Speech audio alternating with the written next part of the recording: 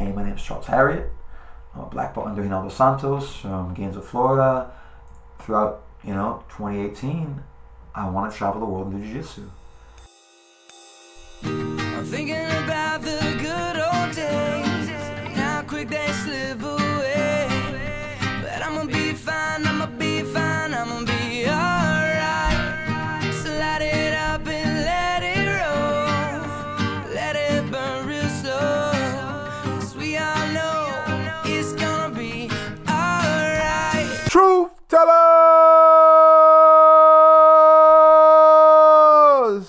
what it do, what it does. It is your host with the most, Son Day, Son Diesel, son of the sun, son of man, son of God, deeply embedded in the flesh. And this is the podcast, Tell Me the Truth. How y'all doing today, tonight, this evening, whenever? All right.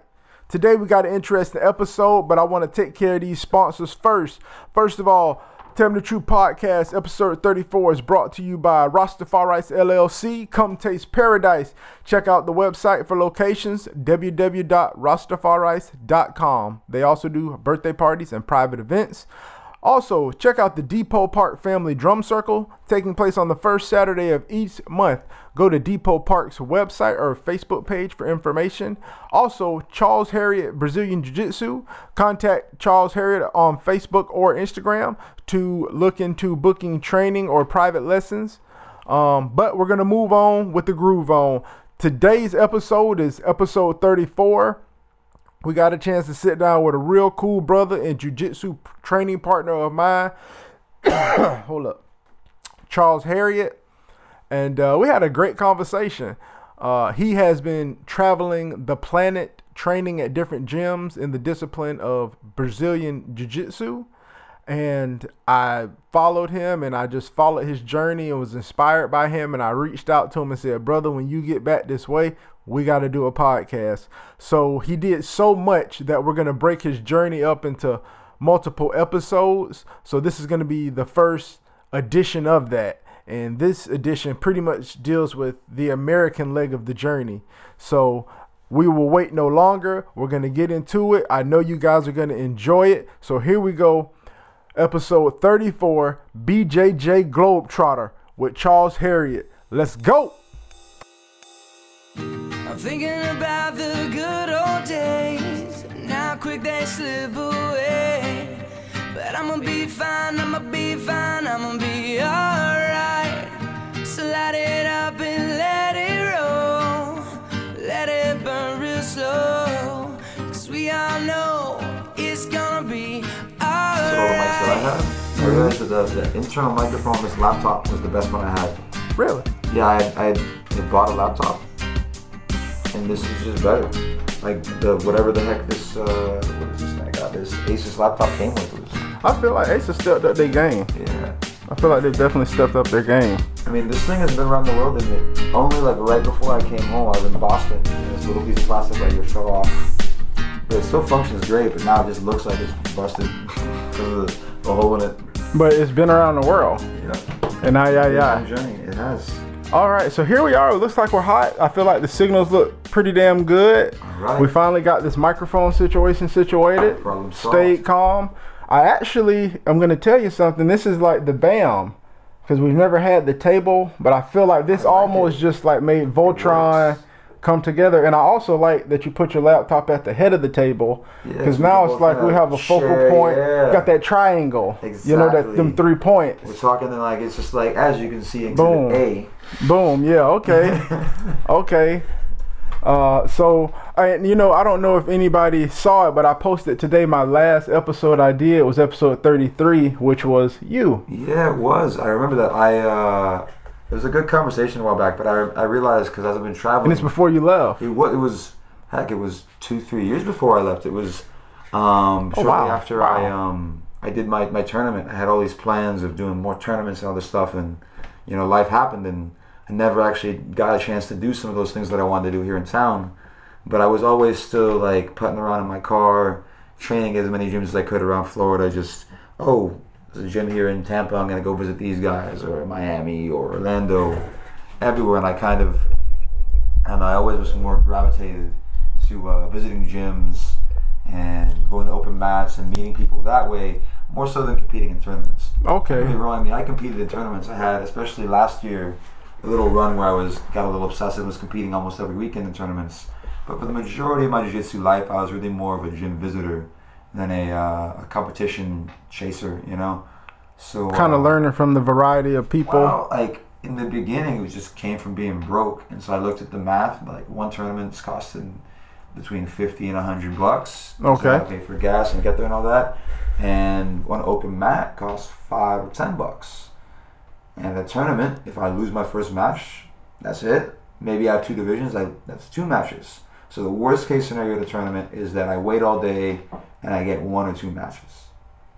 I go visit a gym, no matter what, no matter how good or bad I am, I'm going to get to roll with just about everyone at that gym.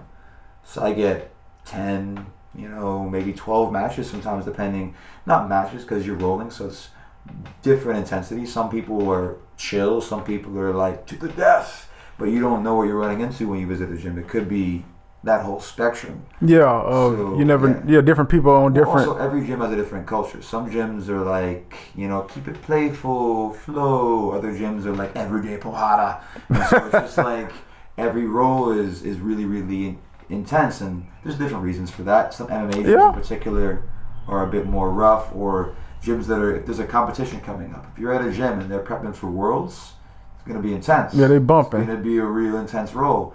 But if you're at like a gym that's got mostly, casuals, people who do jiu-jitsu as a hobby, then it's going to be a little bit more mellow.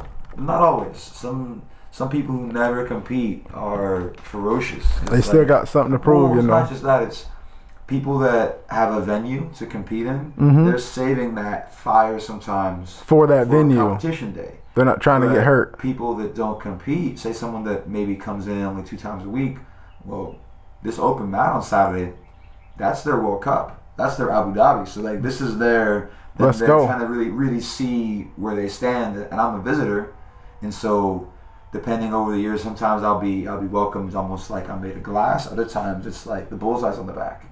And that's kind of been, as I've gotten better, right? I started traveling and visiting gyms back when I was a white belt. So when you visit a gym as a white belt, people don't really have much expectations of you. Not really anything like, maybe the other white belts might try and rough you up a little bit. Well, no, I remember you were mentioning last time that you said you would roll with a lot of guys that were like MMA fighters and pretty serious in the beginning. They're always rough. MMA fighters are always rough just because they have to be. There's a different set of stakes on the line, right? If you're just rolling and grappling, you can kind of flow around and be soft because the consequences of losing is you tap out. Well, if you're prepping to go into the cage, well, if I miss this armbar, this heel hook, or whatever this is, this person's going to punch me in the face. The stakes are a bit higher. Higher.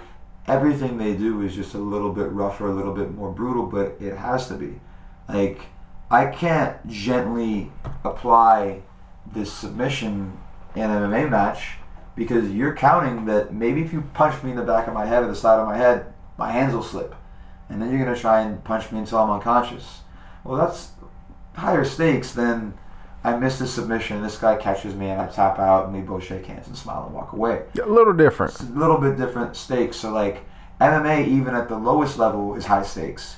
But if you think about jiu-jitsu, when you, obviously if you're in Abu Dhabi or Worlds, then the stakes are really high. Some people will get their limbs damaged or something like that happen. But when you think of like a local BJJ tournament where you guys are competing over a $5 medal, the stakes are a bit lower.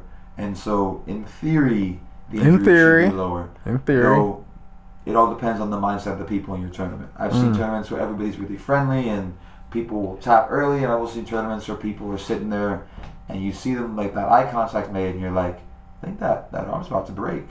I think that guy should probably tap. And this coach, but it all depends on culture. I've seen something. He should probably tap. Yeah, I mean, there's been a few famous ones. Like, call a medic. Yeah, I mean, at there's been famous ones like at the Abu Dhabi trials. I think it was Ethan Krellinson had a guy in a Kimura. The guy refused to tap, and you heard that like gunshot, blam, and the guy's shoulder just popped. Obviously, the match is now over. Like, he wasn't happy he did that, but not his fault. That guy just refused to tap. but I've also seen like really kind situations, right? Abu Dhabi, Cyborg versus Gordon Ryan. Gordon got his grip, and Cyborg was like, "Yeah, you got me." Like at a certain level, there's if you're in a fully sunk submission all the way over and your body's about to break, this isn't where you show your jiu-jitsu. You showed jiu-jitsu a long time ago to not get into that situation. Yeah. Now, I'm all about heart. If the person did a bad job of applying the submission, then I shouldn't give it to them. But someone's got me where I can feel that my range of motion is about to expire, or I'm seeing the lights close in and about to black out. Yeah, you feel the fuzzies. Maybe I should just tap. I don't Start know, tasting that taste. But it all depends on your goals, man. Like everyone's got different goals. Like John Jones let Vitor back in the day of that match almost break his arm, maybe break his arm, but he able to pull it out. But this is for $3 million. Yeah, this is creating a legend that you're going to build a career off of. This is a bit different than other situations where you're already losing, right? Like this match is lost. You're down on points. This guy just broke your foot in half. I don't think not tapping did you any service. Now you lost, and you're out of the commission for 6 months, or maybe you'll never be the same. So, but back to get on track with traveling around. Like I've always been traveling around Florida, and going to all those different gyms and learning those different rules was a really powerful experience to me. And so it started off financially, and then it kind of ended up just being something that I liked. I love that I go here, open mat is at 11 or noon or whenever, and when I show up, I get to start rolling. And I get to roll and meet all these new people and make friends, and there's no wait. If I go to a tournament, most tournaments, not all, I'm going to be waiting at the worst one I ever went to, 12 hours waiting for my match. That's extreme. And then I finally get a match. Even if I win, right, get 3 matches, 4 matches. If you're at Worlds in like blue belt, adult, yeah, you're going to get 1 million matches. But only if you win. Mm-hmm. So like, I think the tournaments are a great tool for dealing with your stress and your adrenaline and proving something to yourself and seeing if you can hang with the best. It's a really good thing. But if you just want to get as much training as you can and you want to like, well, I know all my guys in my gym, I think visiting a gym is really, really valuable.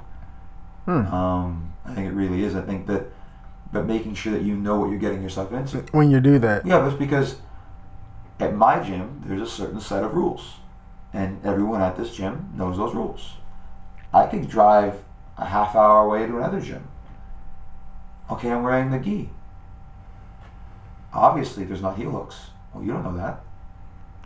Some gyms train heel hooks in the gi. Yeah, especially if it's open mat. And now you didn't know, and this guy starts heel hooking you, and you get mad at him. Well, it's not his fault. This is his gym. You didn't know. You should have asked. You should have been like, hey, what are the rules here? What's appropriate? Because it's lesser now because leg lock's really popular.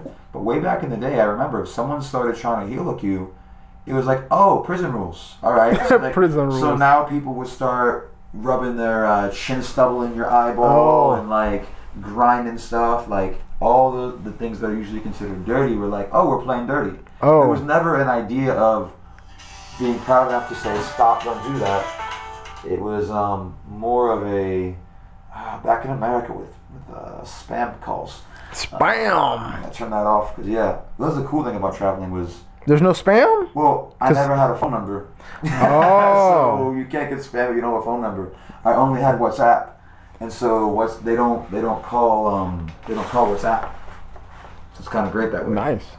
But as I was saying, it's actually something that I'm really interested in is just the idea of consent in general with all your rules. Okay. Just taking the time, whether you're the person who's terrified of a particular, whether it be neck cranks, leg locks, wrist locks, even striking sometimes. You're walking down, you don't know if they're rolling with strikes. Some gyms roll with strikes. They could be doing real Gracie self-defense style where... You don't know. There's a general assumption, right? The assumption is, I'm wearing the gi, we're probably doing IBJJF rules. And that's the assumption at gyms that train for IBJJF.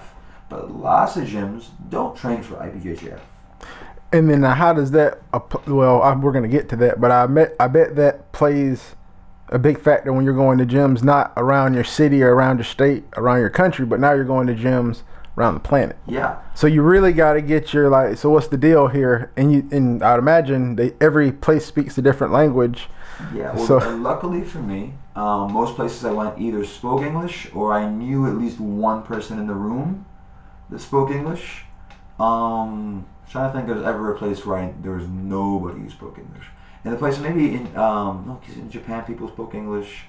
Yeah, I got pretty lucky. There's always at least one person in the room that spoke English, and I could like wave and be like, I just want to make sure. But I definitely rolled with people who didn't speak English at all, and just generally speaking, I think you can pantomime certain things. Like you point at your foot and you're like, thumbs up, thumbs down. Okay, thumbs down. Okay, no feet. Yes, no feet. Good. Yeah.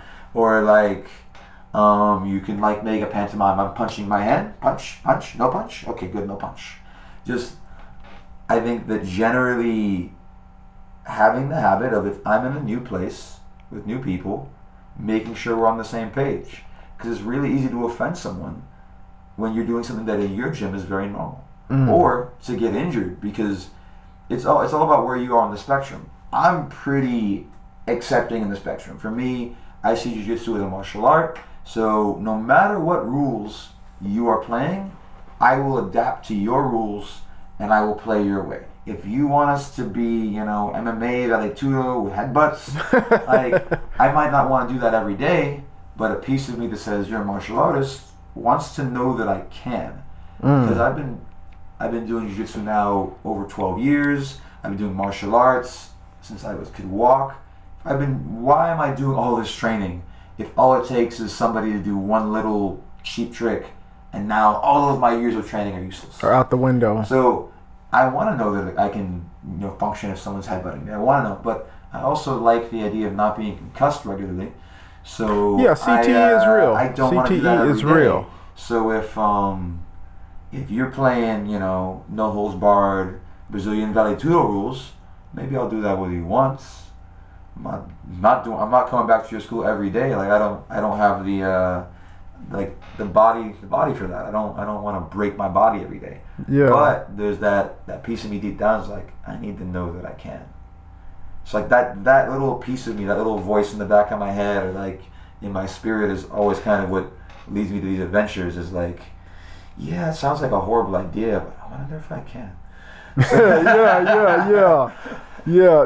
Now you said adventures, and then I've been looking at the picture on the laptop. Now I take it, is this mom and dad? No, it's not mom and dad. These are actually family members. So like my family's from Jamaica. Okay. So like these are really good friends of my family from when I was a kid. So they came down. So this was at the seminar I did at Daniel Perez Jiu-Jitsu in Miami. So right before I left, I did a seminar down in Miami. It's kind of like a kickoff thing. And it was a donations-based seminar. And Daniel's just the guy that I met down in Miami a while back. And he's been always really great. Cause I'm always in Boca Raton, where my mother lives. Okay. Visiting her. And Miami's only like hour and a half, 2 hour drive depending on traffic. And so I'd always go down there and visit him or Freddie Trillo or Technica. There's a few schools in Miami that I love to visit. And Daniel's was one of them. And he'd always said like, yo, you're always welcome, like if you want to do a seminar. And I was like, I know it's short notice, but I'm leaving the country, so maybe I'll teach that seminar. And he's like, I was like, yeah, I know, like on short notice it's hard to charge and you're letting me do this on a weeknight. So he hooked it up. We're like, okay, donations based. And so I'm teaching the seminar. Anyone who wants to come can come. But if you want to throw me $5, $10, $20, whatever you want to give me, I'll be happy with it. I just want to share jiu-jitsu with my buddies before I leave town. And so I was able to do that, and I got a pretty good turnout. Okay. And the whole class was about leg locks and knee bars, and just kind of my approach to inversion and safety, and just my thought process on this piece of the game. And it went really, really well, and I had a great time with them, and got to see some really old friends. I had to see my buddy Hector. Because Hector's from here in Gainesville. He moved down to Miami. I remember. He's now gone on to do really cool stuff. He's doing 352 coconuts. And so like he's going around Miami and climbing coconut trees and taking down the coconuts and like either just giving the coconut water away, or also he'll make coconut milk and coconut and all kinds of different coconut butter. I don't want to mess them up. Coconut products. Coconut products in general that he and his wife are making, and he's been kind of jumping off. He got featured on Deco Drive and got to teach the people there in Miami how to climb a tree. Oh wow! And it's a pretty cool thing that he does out there. And so, but he came out to my class, and I was really happy to see him because he got his purple belt here in Gainesville right before he left. And okay. He's been down in Miami with his wife, and it was really great seeing him. Also, my boy Harold, who was my roommate here in Gainesville in college, had never done jiu-jitsu before, and came out. Actually, maybe I think he might have done one lesson with me before this, and came out anyway to my leg lock seminar. Okay. Even though, like, this is maybe 2 classes into jiu-jitsu, and he still came to my seminar. So it was really awesome to have my buddy show up along with all the nice people from Daniel Perez Jiu-Jitsu. So that was kind of like, that set the tone for my trip. I was like, okay, maybe this crazy plan of travel Northern Jiu-Jitsu can work, because I always felt very intimidated in Miami because I'm not famous, man. I don't have any world championships, and Miami has some of the best people in America, if not the world, in Jiu-Jitsu. It has Cyborg, it has Wagner Roshan nearby, it has, Enrico Coco, Ruben Alvarez, all of these really, really skilled practitioners of Jiu-Jitsu. I've always had a little bit of imposter syndrome, being like, I'm pretty good, but like, I don't really know where I measure up, which is part of why I always loved traveling around and meeting people. Like, I wonder how I'll do against this person or that person. I wonder, because I know that I'm good for my little pond, right? My Gainesville's a small town. I know that I'm good for Gainesville, but like, am I good for Miami? Am I good for all the other places that I'm traveling to? Yeah. And so, there goes the mic. There goes the mic. Like so. Yeah. I just like that's wrong. So I just kind of fall again. Yeah. Kind of just sits in there. Maybe if we give it a little support. Bam. Alrighty. So that was the beginning, and then shortly after that, I had done a few seminars here in Gainesville to say goodbye as well, and then Lorna and I, my girlfriend, on Valentine's Day of all days, February 14th, started our trip. We headed out to California, and that was the beginning of the journey. So we'll actually went out. Most of my trip was actually, because I never had Instagram before this, I actually had my Facebook under my UF email. And one thing that I didn't know was that after 10 years of not being in school anymore, you don't give somebody else your email. Oh. So I didn't know that. And so my Facebook was, so now I don't have access to the email my Facebook's under. And I had never had Instagram before, so I just connected, it said claim your Instagram. So I claimed my Instagram, and I look on there, and if we go back, I'll show you, somebody else had started using my Instagram. Oh, wow. And it was random pictures that aren't churches, mine. mushrooms. A church and some sort of skyline in an industrial park and a mushroom. Nice. So I opened this up, and it had some dude, because my UF email was CHARRIO UFO. I don't care now, it's not mine anymore, so feel free to email that guy. But he had claimed the Instagram account with that email under, and I was just like, that's not good. So I claimed it back, and I changed my email on Facebook. It took a long time because Facebook was like white, and I don't have access to my main email, but I managed to do it and still claim and change my Instagram name to my name, and it took a little bit of a pain, but now I have an Instagram. Okay, this is the beginning. And so that was that. And so now I was just like, I've never really been a social media guy, but let's try this. So if we look through this, we have right before I left Gainesville, I had started teaching kids over at Apex Martial Arts Center, and I only did it for a short amount of time, but like I got a little going away photo with these guys, and they're awesome. So like I was teaching youth to the kids for the first time in a long time, because I had always once a month visiting my friend Alex Perez down in Boca Raton and teaching his kids. I kind of always trick myself because I know that I get hyper focused. Okay. And so what I did shortly after I graduated college, during college I didn't visit my family very often. I didn't like that, but I'm always just like thinking about today and not realizing, oh no, you haven't seen your mom in 6 months. That's not good. So I set up a deal with him when he opened his school. I was like, I'm going to teach jiu-jitsu at your school once a month, every month. And if I don't, you harass me about it. And so ever since then, I would come down and teach one class of jiu-jitsu, or maybe some kicking, because I used to do karate as well, and so he has a karate school, and that would make me come down to South Florida. So now I see my family, and I have a regular schedule for seeing my family, because we all love our family, but sometimes you forget. So like, mom's like, come visit. You're like, yeah, mom, I'll see you soon. Yeah, and then you just get back in the... You get back into the grind and you forget.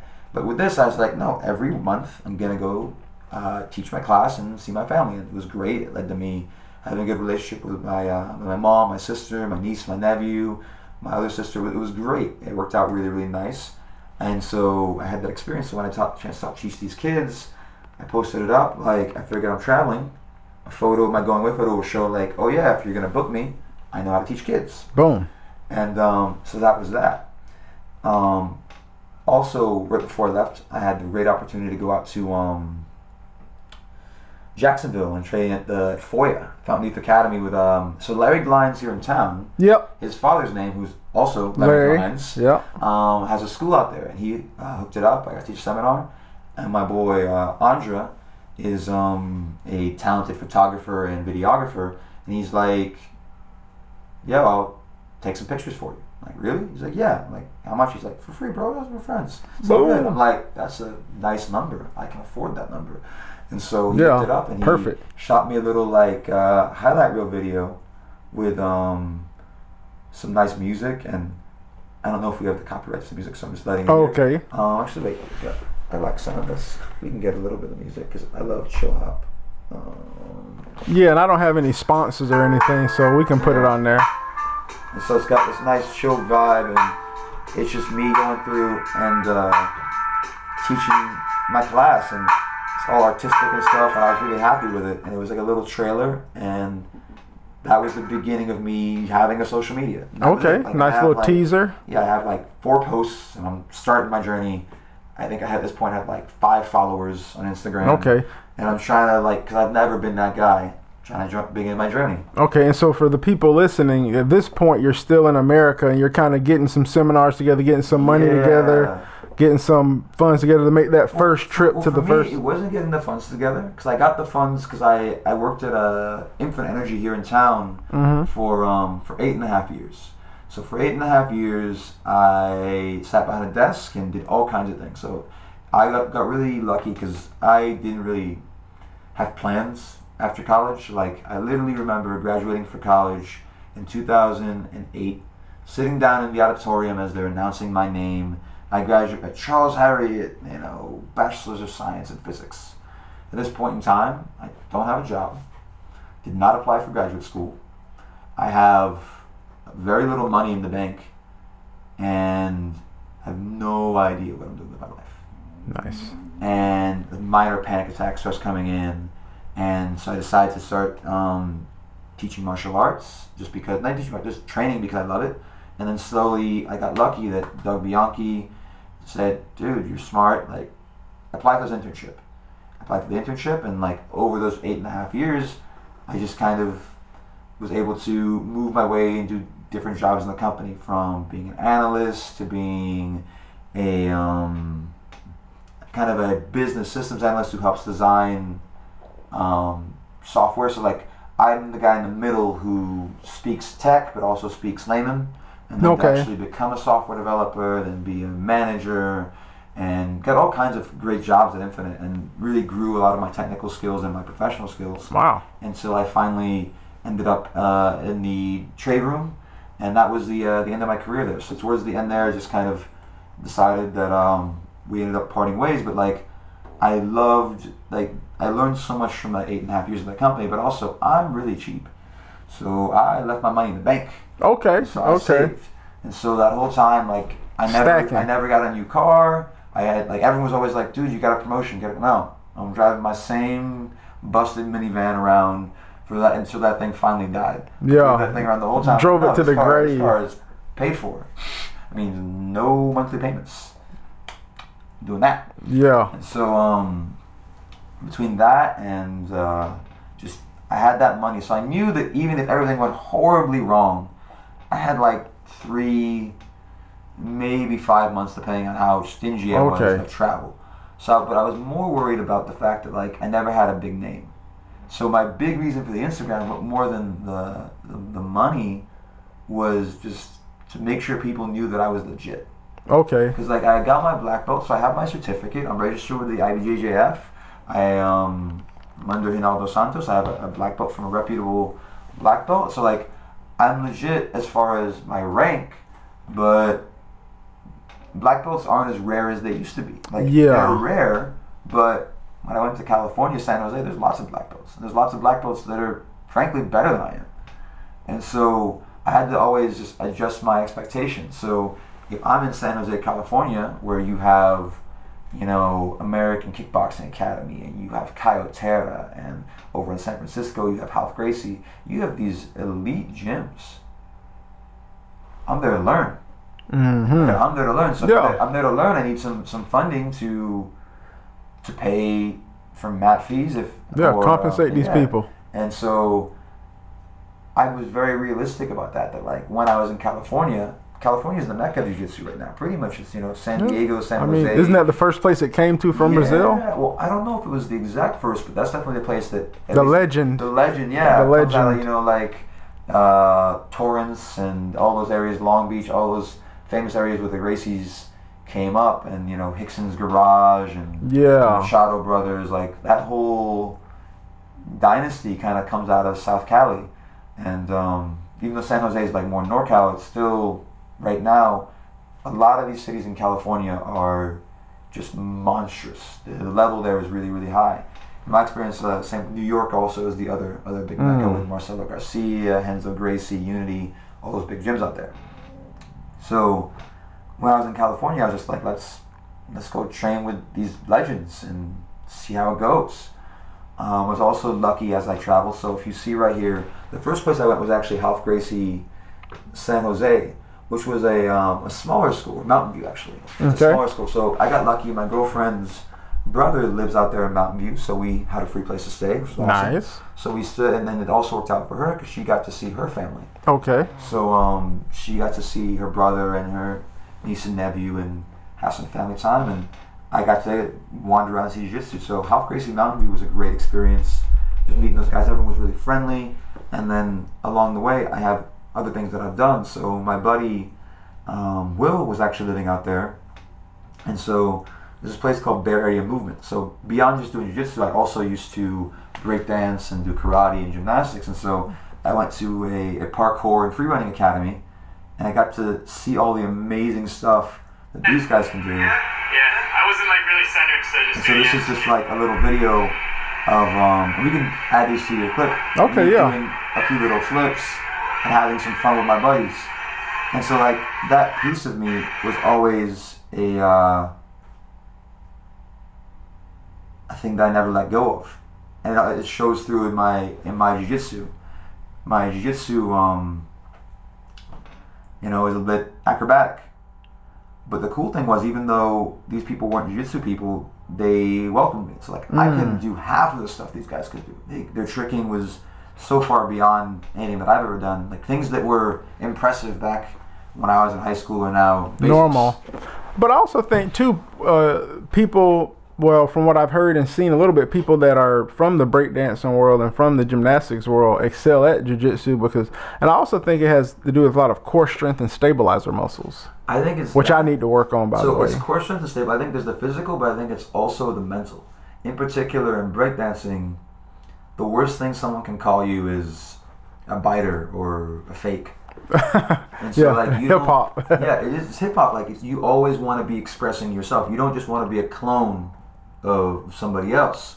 And so that leads to you constantly being forced to create and innovate and mix things. So you think about, well, what is jiu-jitsu really? When you learn jiu-jitsu, you're learning moves and concepts, and you're linking them together transitions, right? So if I just know an armbar, that's useless if I don't know how to get to that armbar. Well, how am I going to get to that armbar? I'm going to do something sneaky or clever, and I'm going to get around you, and I'm going to get to that armbar. Well, what is breakdancing? I'm going to learn, say I learn a windmill or a swipe. No one's going to care if I just walk out there and do a windmill. No, I got to be slick with it. I got to do some top rocks, some footwork, and then enter into those impressive moves. Or in the case of dancing, there's the musical element. So now you've got a beat to hit. And so being clever with your transitions and movements and coordination really helps. It's that exact same mindset that leads to your creativity in jiu-jitsu, which is why I think if you look at the most famous examples being Gio and Boogie at 10th Planet is perfect for them. Because what team in jiu-jitsu is known for their creativity more than 10th Planet? Yeah. Come on, man. Like, every single student at 10th Planet is known and encouraged to create their own moves.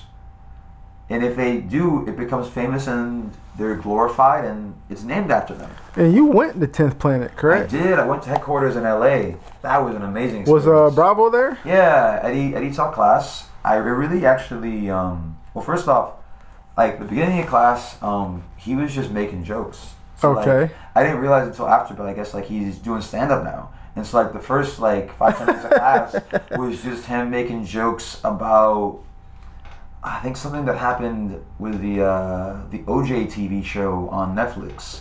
He was just making jokes about OJ for, the first 10 minutes of class before we even started. And,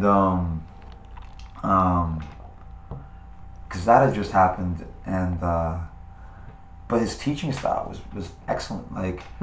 I have to say, as much as 10th Planet gets the rep of oh, there's just a bunch of stoners sitting around. No, man, his class was organized as hell. Man. I mean, his guys win tournaments and stuff. They definitely they do great, but it was just, I think that some of the more traditional people don't give 10th Planet enough credit. I think that the organization of his class was phenomenal. There was obviously the 10th Planet warm-ups, and then those 10th Planet warm-ups led into specific training. Specific training led into EBI overtime rounds, and then there was a concept of the day. It was an immensely organized class, and you can tell this system has structure and there's a method to this madness. Yeah, they have moves that have crazy names like crackhead control and vaporizer, and to people who are turned off by drug culture or whatever else. Yeah. They're ugh, what's that? No, but I think that's on purpose. It's a code. So if you're yelling out crazy things at a tournament, if this person doesn't know that system, they have no idea what you're saying. If you're screaming armbar, well, your opponent, he's gonna armbar me. Let me defend that. Let me not do that. So I see the method to having these weird names. But no, I really enjoyed the class. I got to meet and roll with Marvin Castillo for the first time there, and his student Alex Magala, who in my opinion is I don't know, one of the best Imanari roll specialists I've ever met in my life. This man must have thrown 23, 25 Imanari rolls at me in one roll. Really? But I managed to escape all but one, and then the very end he transitioned to an armbar, then came back down and caught me. And I'm it's humility, man. I'm a black belt. This guy's a purple belt. He just got me. Am I gonna let him break my leg out of pride? No. Good job, bro. That was amazing. You're amazing. And then I looked him up. He's actually an acrobat. And okay. He swallows. Let's have to look him up. He swallows swords, and he's won you know how we've got America's Got Talent. Yeah. So a lot of the countries in Europe got the same thing. Poland's got talent. This country's got talent. He's won half of them things. I Google him and I see him on 3 or 4 different blah blah blah countries got talent. Climbing a bamboo pole and has a sword in his mouth. I'm okay, this man is I thought I was agile with my little bit of breakdancing. No, man, he's on a different level. But he's got great jiu-jitsu, and there's people at every skill level. I think a lot of times people get a little proud at black belt, and they're oh, I made it. I've arrived. And no, you got to keep going, because these young guys, they're hungry. In my travels, it wasn't the black belts who were the scariest. If you're a brown belt and you're between the age of 22 and 29, those guys are terrifying because they're hungry. Wow. When they see a black belt, they start salivating. Yeah. Ooh, another head for my wall. Yeah. They're visualizing it mounted. Yeah, because the other place that I went out in Cali that I loved was Cayo Terrace. So I got to take some classes with Yuri Simosh, which I loved. Really good instructor, amazing pressure, great concepts. And I got to go to competition class with some black belts. And all the black belts there are very good, very strong. But the thing about black belts, especially black belts over 30, is that we have this word in our vocabulary. This word is called chill. We have chill. Okay. Every roll does not have to be to the death. Yeah. But 20-something brown belts, everyday pohada. They are murderers, man. They come after you and they're going like it's a tournament. Which they, obviously, if you're training for a tournament, you shouldn't. I'm not angry at them. Yeah, but when you're tired and you see a 20-something brown belt across from you, you're like, oh, this is gonna be hell. Here we go. This roll is gonna be hell. I'm gonna be exhausted, and like I had some great rolls, and so that was another place that I loved. Caio Terra's was some of the hardest rolls that I had, but also when I went to the instruction portion of class was really, really good, very technical instruction. So I loved that visit. Shortly thereafter, San Jose, I ended up going over to San Francisco and got to visit Ralph Gracie. This is back when this is before the split. They had recently split. Kurt Osiander left. This is back when Kurt was still there. But actually, Kurt Osiander. Oh, he left? Well, I'm not gonna. Okay, that's the whole thing. There's drama around that. There was a split. There was a parting of ways between Kurt and the gym. But my favorite instructor out there was actually a guy named Jake Scoville. He's a black belt under Kurt. I actually had met him when I had like a smaller trip years earlier over in Seaside, Oregon, and he's just a great instructor. And he was injured when I met him, so I got to roll with him. So now I finally got to roll with him. And I think I probably at that point in time I hadn't lost the weight yet, so I think I was probably $190 back then, and I think he's maybe $165, $170, much lighter than me.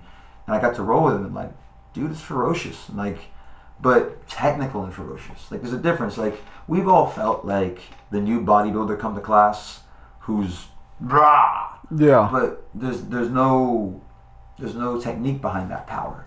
What I've noticed, like, as I roll with better and better people, especially people that are still young, because when I roll with the older black belts, they're kind of they've proved their point. Yeah. They're gonna be technically be superior to me, but they're chilled. But when I roll with the black belts that still compete at adult, or those, like I said, those 20-something brown belts, they've managed to learn how to express their power, dexterity, agility through their technique. So even though we're going 100 miles an hour, we're not sloppy. Whereas if you look at, like, the finals match at most white or blue belt divisions, it's ferocious, but it's sloppy. Not to say that they don't have good technique. They're doing a good armbar, a good triangle, or whatever, but it gets sloppy along the way. There's just holes in the game. And so that was what impressed me about Jake and taking his class, was that he was intense, but this was technical intensity. And so I got to roll with him, as well as Howland Gracie was there, another amazing roll. And this was when I first realized, like, I need to start taking notes. Like, there's some things that these Cali people are doing that obviously people in Florida must do as well, but, like, I never noted that, like, this is uniform. Across California, there's certain gripping patterns. So actually I wrote it down, and when I ended up going to Chicago before I ended up leaving the country, made a little set of videos on YouTube called Lessons Learned. I made 4 of them. I have way more that I haven't recorded because, for whatever reason, when it comes to making videos, especially nice videos, I kind of get in my own way and try to make them too nice. Yeah, and you was dropping them like back to back for a minute before you left. Yeah, so I was dropping the videos back to back on Facebook in a little private group because I didn't really feel like dealing with trolls and, like I said, imposter syndrome. I didn't think I was that good. So I just had, like, here, my friends, to me, you guys can enjoy this, but, like, yeah, I didn't think that, like, the YouTube or anything like that would enjoy it. When I finally put videos on YouTube, I wanted to make sure the production value was high, so I talked to, once again, friends that had, experience with making a good quality video, and we put out 4 little lessons learned videos on YouTube. Mm-hmm. And the whole idea behind that was, let me kind of codify these things that I'm learning. And the thing in Cali is that they have amazing grips. And as I traveled, I realized it wasn't just Cali. It's really any elite IBJJF competitor. Their grip fighting, and the grips they choose and how they maintain them is just phenomenal. Especially, like, for me, because I like leg locks, doing a lot of no-gi, there are a lot of things that you can't do. So, for example, the pocket grip on the cuff of your pants by your ankle, there's no equivalent to that in no-gi. You can't grab that strong on someone's ankle because most ankles are big enough that you can't get your hand all the way around them. You can't really pin an ankle that way.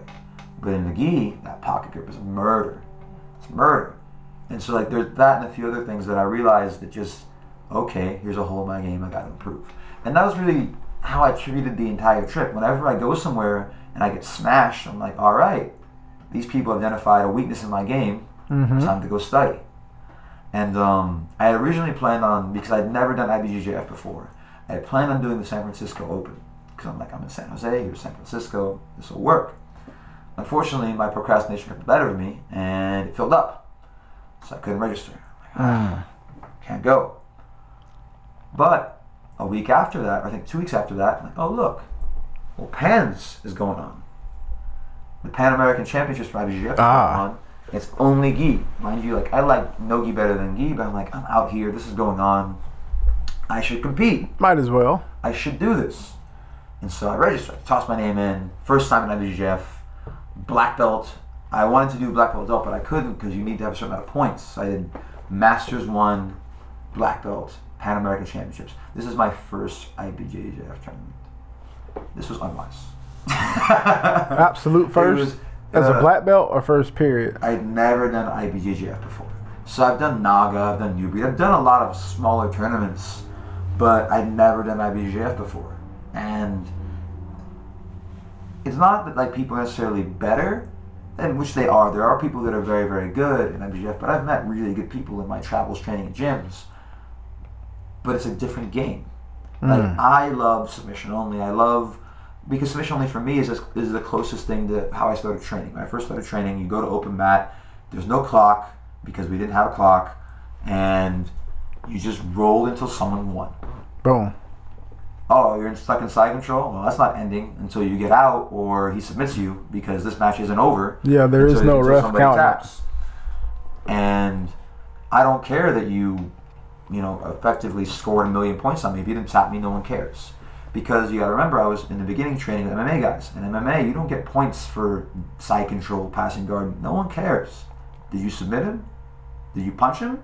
Like, I don't care. Yeah, doesn't count. And so it's a very different mindset. And so, like, not that I've only been in those gyms. I've been in gyms that care about points before, and I've been to point-based tournaments before. But the spirit of the competitors was always going for the sub. Well, the game is so refined, especially at black belt and IBJJF PANS, that people want to win. And that sounds funny. They're like, well, of course people want to win. Yeah, but they want to win more than they necessarily want to submit. So that if I'm behind on points by any substantial amount, this guy's not going to take the risk of trying to submit me. Because I might reverse it and score some points, or maybe I catch him. It's not wise for him. He's just going to hold you. Well, see, I got lucky. Or I don't know if I got lucky or he wasn't able to hold me. But stylistically, I scramble a lot. And what I didn't realize when I went back and watched my match, every time I scrambled out of something he did or scrambled back up to my feet, I simply gave him another opportunity to score on me. And like, obviously, I should have known this before I came in. It was a silly thing to do. And I had a great match. My match was a lot of fun. I was just hunting the submission. Okay. I was going after Kimuras, going after knee bars, going after everything I could. And my opponent, who's very talented, ironically enough, I went all the way to California. My opponent was from my hometown, from Boca Raton, Florida, from Gracie Baja. Very talented guy. I don't actually remember his name offhand right now, but he's a very talented guy. Okay, and was he playing more of a points game? I think he was just trying to murder me, man. Like, he was playing really well, but he was aware of the points. I could never accuse him of stalling or just trying to point me out. Okay. Because he opened the match trying to flying triangle me. Okay. And I was just like, this dude's trying to kill me. I'm like trying to highlight reel. No. I escaped the triangle. I'm like, I'm not ending up on your highlight reel. They trying to highlight reel me. I'm not doing that. And so I managed to escape the flying triangle, but at the end of the day, he was better at scoring points than I was. So like, for example, I got up and had my feet on the floor. Well, now my feet's on the floor, that means he can take me down again. And so like, I would slip, I'd fall to my hip, and I would scramble back up and keep fighting, or I would try and jump for a submission, but every time I fell to my back, that counts as a takedown. He managed to pass my guard, and he held on to that guard pass just long enough to get the points, and then he let me regain my guard. Why? Because he gets points again to pass it again. Okay. And so, like, it's interesting, but like he was very, very good, and like I almost caught a knee bar, but I was too slow, and that's my fault. I'm accustomed to a certain speed. That's the other thing I realized about my hands. That competition speed is a little bit faster. So like if I'm accustomed to mostly training with my students and training with people who are in practice, you go a certain pace. Okay. The competition speed in pans was a little faster. And that me going for that knee bar and trying to slowly put it on, nah man, he's gonna run the heck out. He's gonna punish me for going slowly. You have to snap into things. Not that you have to try and I don't have to break his leg, but I can't be going slow. And I was going at the pace that is usually enough to win. It wasn't enough. Because they're trying to, when they see your pace, they're going to accelerate past that. Yeah. And I noticed this with everybody that as I travel, everyone that I've rolled with who's a strong IBJJF competitor, they have especially in the adult division, they have a speed that is really, really impressive. And so my match with him, I wasn't happy that I lost, but I watched the video, I was proud of it, and I'm like, I tried my best, now I learned some things. Put it in a notebook, keep training. Boom. What made me sad was how he lost, because he ended up losing in the next round. And I didn't really like how he lost, because he lost by a guy, I can't remember either. I think the guy pulled half guard on him and held him there. Stalled him out. I want to say 6, I don't remember if it was 8 minutes or 6 minutes. It was less than 10, I think like 6 minutes. And then right when the time was about to end, he ferociously attempted a sweep, kind of, and then stabilized. And then he won the referee's decision. There were no points, there were no advantages, and that was the whole match. And I was just like, bro, I'm so happy that wasn't my match. Like, I would have been furious if I came all the way out here, I'm in California, I'm here for this tournament, and my whole tournament is that. I would have been so mad. So, like, I could never say, like, I lost my match to my guy on points, but he was doing jiu-jitsu. Yeah. He was mindful of points, but I could never accuse him of stalling. But then the way he lost to a stall fest. Straight staller. I was just like, oh. It was painful to watch because, like, nothing happened. Like, he was trying his best to pass, and the dude was just like, nope, bro, we chilling here. And, like, that for me had me just like, I don't know if I like this. But I always think, like, no, I can't blame you. I've been training martial arts a long time. I should have an answer for that. And if I don't have an answer for that, that's on me. Then that lets you know, hey, we need to find an answer. Exactly, and that's like my growth. So now we're out in Cali. I'm okay. Forever, so I don't want to make this like not getting. So here we are. So this is the photo I showed you of that's Jake Scoville and Highland. That was a really good experience. And then luckily, Larry's dad, Larry Glines, actually came out. He was also supposed to do pans as well, but let me find that picture. Here it is. But he got really sick, so he never got a chance to compete. But luckily, Scott, who got injured as well, so they both came to compete. They both had bad luck. Larry got sick, and Scott actually had like a really bad injury in his back and neck, and so he couldn't compete. So they both came out. Ended up they couldn't even compete. Oh man! I was really thankful. I'm like, bro, I didn't get injured. Good for me, because but he actually recorded my match for me. I ran into some good friends from here in Florida. It was just a great experience, a really good experience. But I realized that I've skipped over something. So like, okay, I told you I went to San Jose, trained at Cowtails and stuff, and then I went to do pans. But in between there, I got to visit some really nice people out in Portland. Now, Portland is just as weird as everyone says it is. It's a really weird out in town. Oregon. Yeah, it's a really weird town, but I always, as I've been traveling around, I judge places based on like the people, not anything else. And so I've noticed like a general thing, like everywhere I went on Earth, Portland has the nicest bus drivers. You think so? So far, I don't know. So far, I haven't been everywhere, but I was lost. Obviously, I've been to Portland before, and like I'm using public transit. Like I said, I'm cheap, trying to save some money, and I sprint because I'm late. I'm running late. I want to train. I'm sprinting all the way to catch this bus. And the bus driver smiles and sees me. She waits. And I'm like, which way to blah, blah. She's like, oh. And she's the sweetest lady ever. And she's just like, no, don't even worry about it, honey. Have a seat. I couldn't find my money. She's like, sit down, catch your breath, find your money. It'll be all right. Oh, wow. And like, I was just like, I like this. Yeah. And like, in general, Portland had that vibe. But like I said, so part of how I was able to do this trip was I've been here in Gainesville for a while. I went to college here. Then I worked here for 8.5 years. So that's like 12 years here in Gainesville. 12 and a half, maybe more now. And so Gainesville's a very transient town. Mm-hmm. So over the years, I've met a lot of people, and invariably they move away. One of those people was my buddy right here. Right here. And so I got to go to see my buddy Mark Fisher. So he was doing research here at UF, then he moved to Georgia, and now he's out in Portland. And he and his husband actually hosted me and Lorna, and they were the coolest people. Like, obviously I remember he was cool, but you all know what I mean. Like, you have jiu-jitsu friends who you just see on the mats. Okay. Right? And you don't know. Yeah, you're not like going to their house or, you know. You don't really know them well, but like, you have your relationship with them, which is really around talking about arm bars and leg locks and chokes.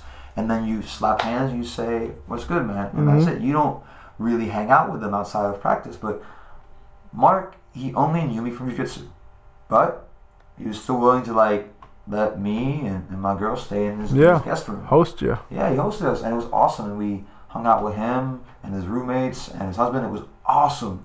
And he showed us around. I got to go visit Straight Blast Gym. I got to train there, and we went out to dinner. And he showed me Portland. Is that his husband in the picture? No, that's just another training partner. Okay. I have a later picture right there. So that's Mark, his husband, his dog, and Lorna.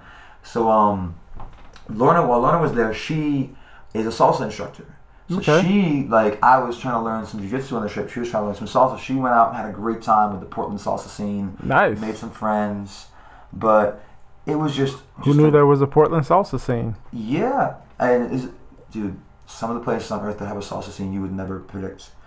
But LA is still freaking king, man. Of the salsa? Well, of just the high level salsa. Like, I think some places might have more salsa. Like, oddly enough, spoiler, Hanoi, Vietnam has more salsa classes per day than anywhere else we went.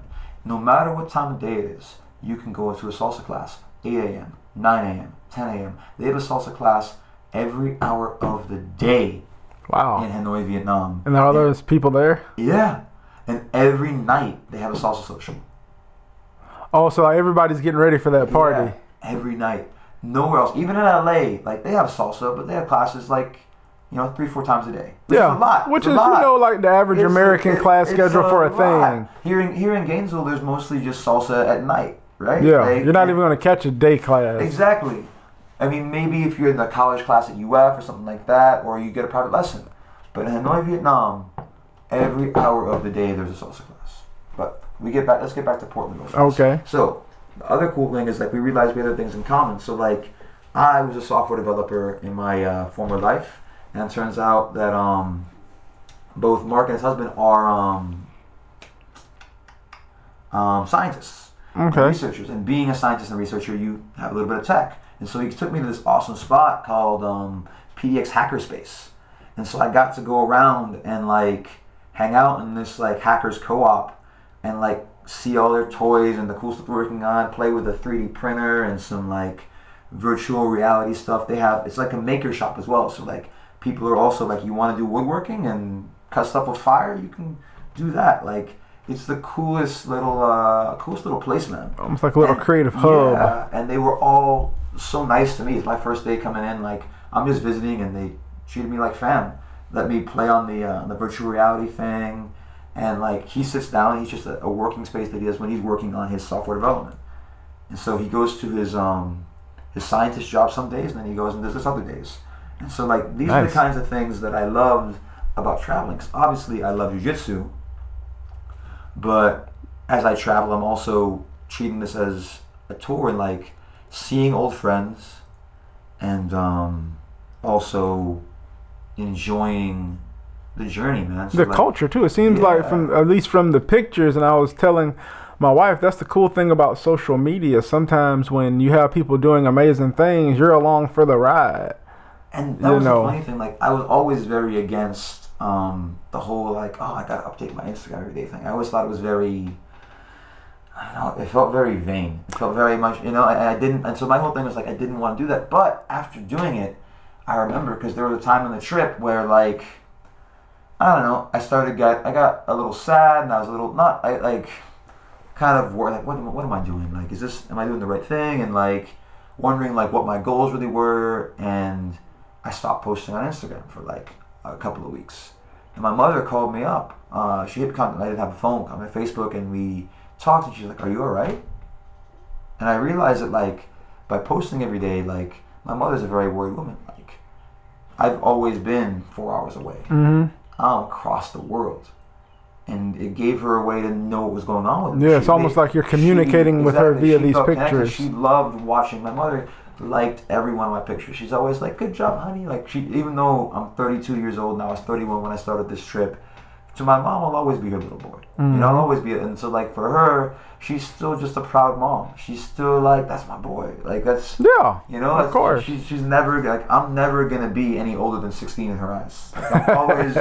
I realized that a long time ago. I'm always going to be a kid to her, but, like, it made her feel comfortable and to see that this was all working out, right? Because, like, I had been on the kind of normal straight and narrow, right?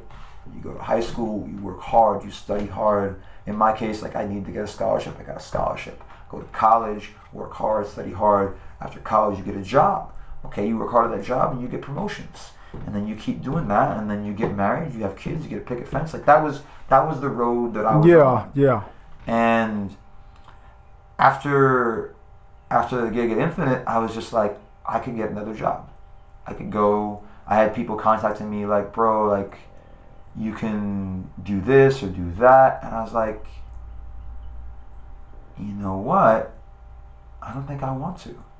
I think I want to do something different. I think, like, I saved a bunch of money. I have freedom. Let's do something different. Let's live my life differently. In the beginning, I never had a plan. In the beginning, I was just like, let's hang out. Let's do what I love. Just like last time. Last time I didn't know what to do was when I graduated college. And so I was just like, what do you love? I love martial arts. At that point, I knew a little bit of jiu-jitsu, but I was mainly a striker. And so Dragon Master Martial Arts gave me an opportunity to teach, and so I was like, let's dive in. So I did the same thing. I'm here in Gainesville. I already had a gig teaching at Global twice a week. And so I was like, I'll keep that gig. I had a couple of private students in town, and so I just, actually started talking to them a little more and taught there. And I had a gig teaching once a week over at BJ Swamp in an exchange for training. So, because my whole thing is I just want to train as many places as I can. Mm-hmm. And so whatever it takes for me to get to train is what I'm going to do. So I love visiting F2 and the Carlson Gracie guys. So I'll go train there and visit Hinaldo when he comes on Wednesdays. I'll go and I'll train at Global, which at this point, like, I taught there for years. Like, that's like my students. Like, some of those, like, they're Jason's students as well, and Donnie's students as well, and Larry Glines' students. Everybody who taught there has had an impact on those students. But my little Nogi class that I had going there for a while, like, I felt really attached. Those are my people. Like, like, I watched, people go from being, like, uncoordinated white belts who, like, can barely tie their belt to, like, dangerous killer blue belts. Yeah, I mean, I know you turn Ralph. I mean, and Ralph works hard. I mean, I respect, but I seen y'all work together and he, like, advanced. Well, Ralph is like one of my first students. So, like, back when I was teaching at Alter Ego, Ralph was one of the first people to come and start coming every week. A lot of people came and went. Maybe we were a little flaky, but it was Ralph and Ron. Mm-hmm. So Ron Ballatore, who shout out to Ballatore Fitness Gym. He opened the gym recently. Did he? Yeah, over downtown. Shout out Ron. Yeah, next to Free Will Project. Nice. And so They were my first. Is that little space? Because I think maybe Global had it for a little bit. No, not the one that Global had. The one that Global had, I don't know, it's becoming something else. Okay. It's actually back behind the photo studio. So Free Will Project is here. Right next door to Free Will Project is Ballatore. Okay. And you gotta walk past. Inside you'll see like some photographers and stuff and some arts people. Behind them is Ballatore. Okay, because Ego closed. Yeah, Alter Ego closed down. And so, but even before Alter Ego closed down, Ron was at started opening. So he got, it's a pretty cool spot. It's very pretty. I visited him because I went to Freewheel to change a tire on my bike, and I saw him like, Ballatore, I know this name. I walked in, said what's up, and so it was a lot of fun to see him again. But pretty much they were my first two students along with Pedro, who was already a blue belt at that time. Mm-hmm. And I watched Ralph go from being a giant hulking 240-pound man who could barely shrimp down the mat because his muscles were so big he'd get exhausted, to now I think he weighs only like maybe 200 pounds. He's lost 40 pounds, but he's a monster. Yeah. Like my proudest moment with Ralph would still always be this. So before this road trip that I did now, I took a trip to Japan. Okay. It was actually a little tour through Japan, Utrecht in Netherlands, and then London to visit my friends. So I had a friend who went away and lived in Japan, in John Hummel. I think you know him. Mm-hmm. And I just wanted to see Japan. I visited John Hummel and another friend of mine, Garrett, who I did jiu-jitsu with, kickboxing actually with here in Gainesville as well. And then my friend Sean, who taught me to breakdance in Holland. And then my friend Alan, who also taught me jiu-jitsu back in Gainesville before he moved to London. So Okay. a little trip visiting old friends. And while I was there in Japan, I got a message on Facebook from Doug Bianchi, who's a good friend, a current brown belt here in town. Back then, I think he was a purple belt. And he was just like,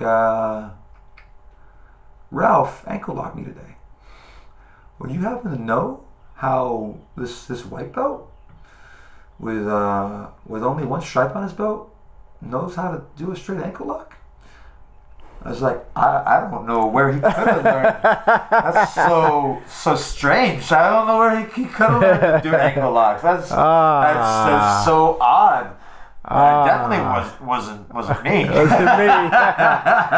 Let the cat out of the bag. Nice. And so that was like one of my proudest moments. I'm like, because once a week on Sundays I've been training with Ralph, and obviously people end up moving over to Global, so both he and Ron ended up going over to Global back then and ended up earning their blue belts there.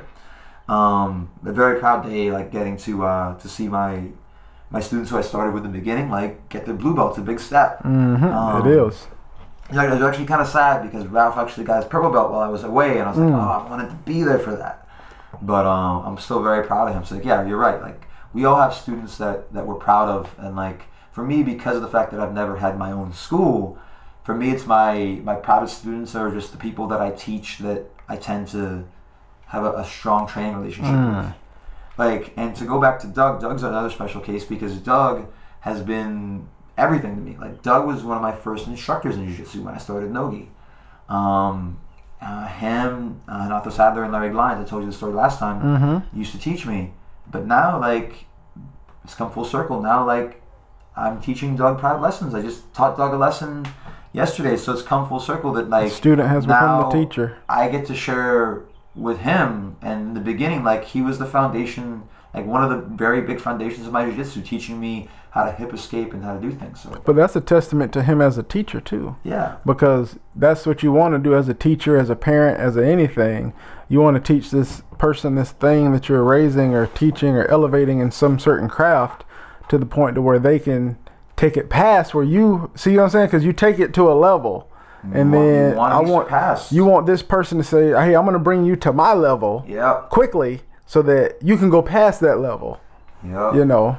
I completely agree. Like, so I've always had, tell me if I said this last time. I don't know if I didn't actually listen to the podcast. I don't want to repeat stories, but I have a mantra, and the mantra is like, you have two choices.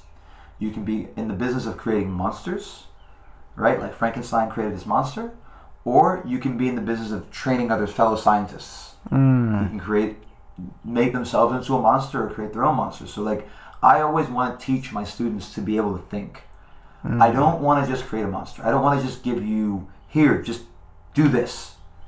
Well, that's great. You'll be really good at this, but when you run into a problem, will you know how to diagnose? Will you know how to troubleshoot? Will you know how to evolve on your own? If you can't, then I've hurt you. I've made you dependent on me. So, I got to get better. I got to come back to Charles. I need more of that good stuff. You see, and what you said triggered something in my mind, because what I need to do is, for an analogy, I need to get with jiu-jitsu where I am with electrical theory and electronics. Because I can troubleshoot, figure it out, get there real quick, and it just happens. But I think the thing of it is I just need to continue to keep training. Well, it's more than just keep training.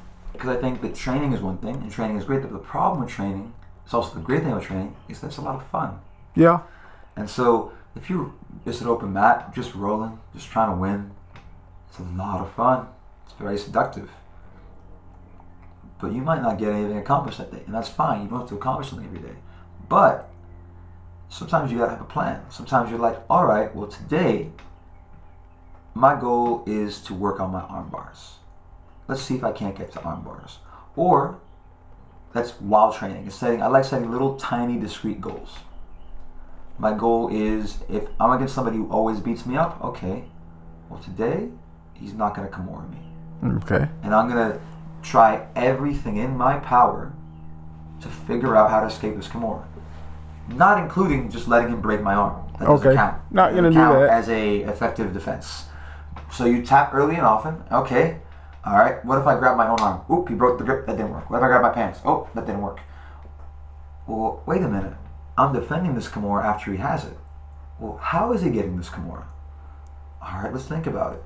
Let's analyze this. Well, maybe I'll start using the Kimura on other people and figure out what I really need. Well, because every single time that you try and do a Kimura, it's going to fail when you first start. Unless you're already that amazing and the skill level between your opponents is high. Okay. So I'm going to fail at that. So, okay. So if this happens, if my angle gets messed up, my Kimura fails. Well, I wonder if I can make his angle get messed up. Okay. Or whenever he gets double unders, bad things happen. That's true. He got double unders. Or in the legs, he got inside control. Well, how can I stop him from getting double unders? For me, the further back you go, the better you're going to be. So for me, especially because I've fell in love with leg locks as of late. I mean, before, but like even more so now. What I'm realizing is knowing how to get out of a lock submission is valuable. But if I'm spending the entire match escaping, well, then I'm not attacking, am I?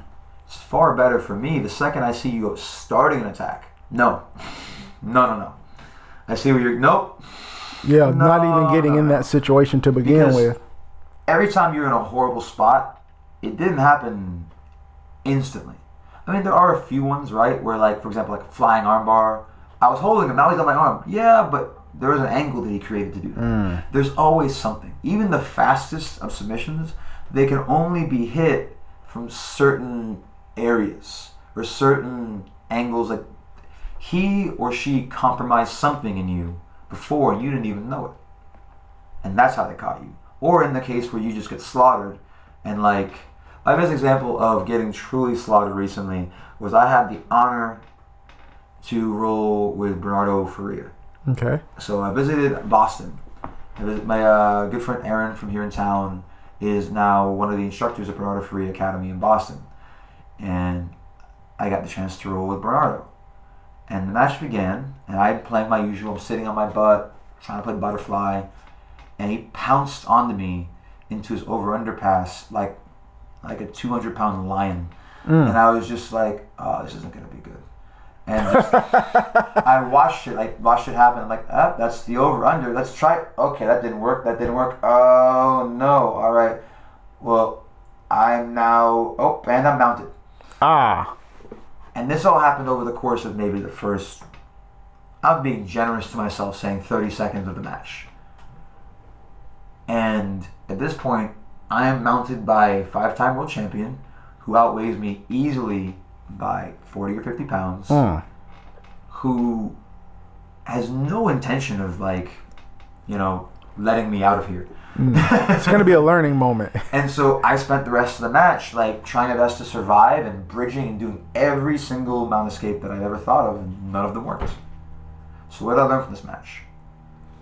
I learned from this match is the match was already over the second that he got to that over-under, and I didn't stop him from acquiring his grips.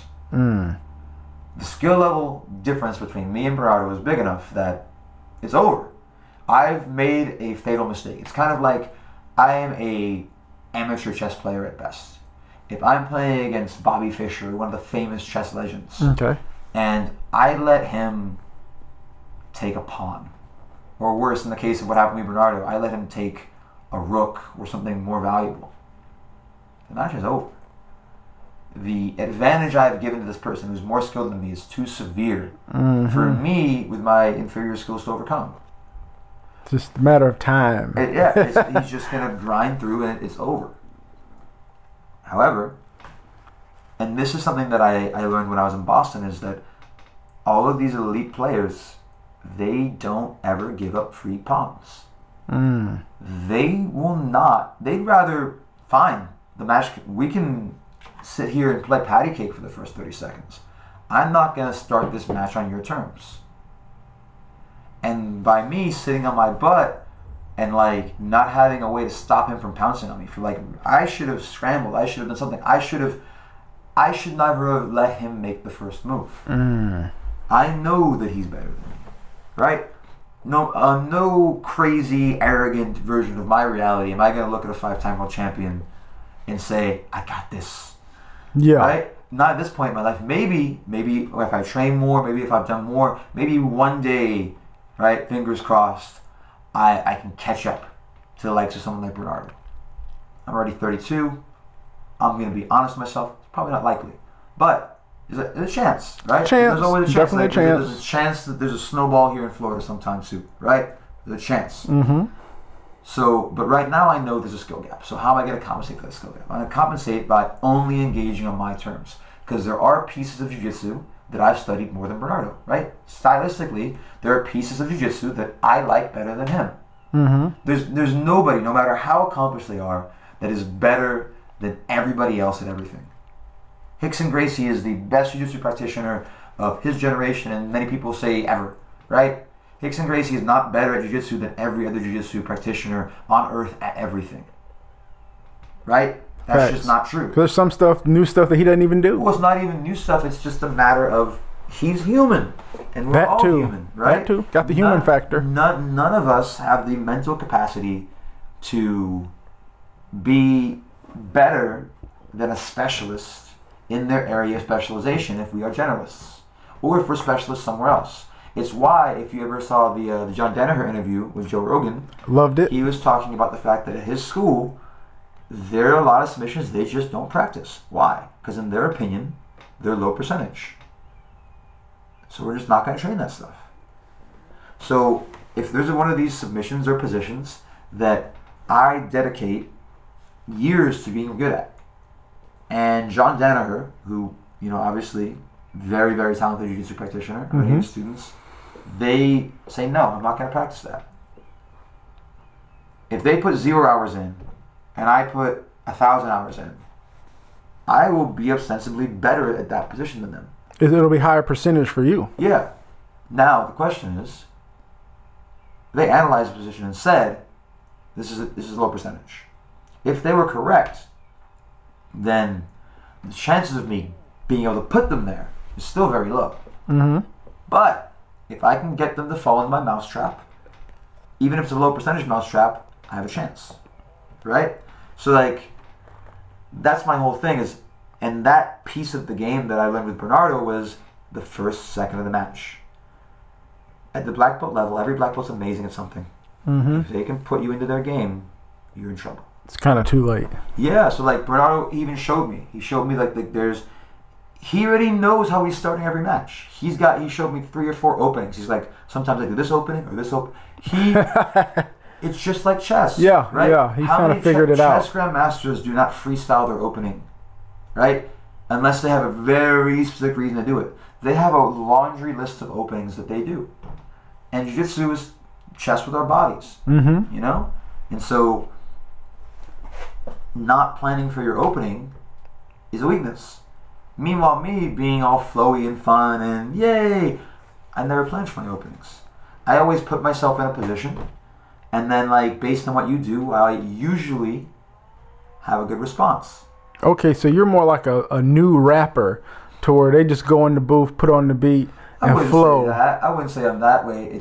I have my middle game plan. Okay. Like, because I have a lot of moves. So over the years, I've kind of approached jiu-jitsu. I use a lot of analogies. So one of the ways that I approach jiu-jitsu is kind of like stand-up comedy. Okay. It's like one of my favorite stand-up comedians ever is George Carlin. George Carlin was famous for every year throwing out his act, forgetting about it, and then making an entirely new act from scratch. Mm-hmm. Something that I've tried to do in my jiu-jitsu career is not necessarily every year, but occasionally throwing away my jiu-jitsu. Not throwing it away, but putting it on the shelf for a while and trying to do something entirely different. Okay, developing a new. Yeah. So, like for example, when I was a blue belt, I was very much I never really had a guard. My whole game was sprawl and Doris and sit back up. But then I was embarrassed that you're doing jiu-jitsu and you can't even do a guard armbar. Like, this is embarrassing. You're a blue belt jiu-jitsu and you can't guard armbar. This is a shame. So then later on at like late blue, early purple, like let's play some guard. Let's play some close guard. And then I had a phase where it was all tornado guard. And then I had a phase when I was doing a lot of mount arm bars. And like you go through phases where you fall in love with it. And then I had a Kimura phase. Like you go through times where you like different moves.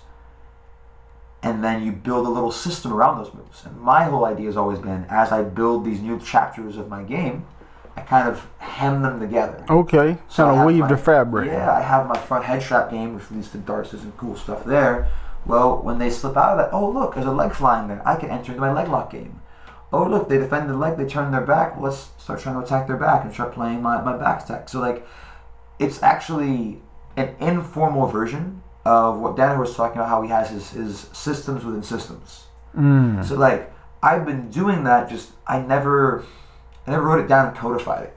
I never necessarily chose the most efficient moves. Because for me, I also think jiu-jitsu is for fun. I would always use things that entertained me. Right? So like, I have moves in my game that like, I'll teach them to people. I'm like, this is not the most effective version of the sweep. There are better versions of the sweep. However, if you do this version, they fly across the room and it's a lot of fun to watch. You lose entire control of them. You get no points. But look at them fly. Yeah. And the funny thing is, I was teaching that sweep that I'm talking about recently when I was in visiting a school in Milton Keynes. Shout out to Southern Tribes Jiu-Jitsu. Like, I love those guys out there. Where's Milton Keynes? Milton Keynes is about 2 hours, hour and a half north of London. Okay, so we're in you in the United Kingdom and all that. Yeah. Milton Keynes, England. And so I taught them both versions of the sweep.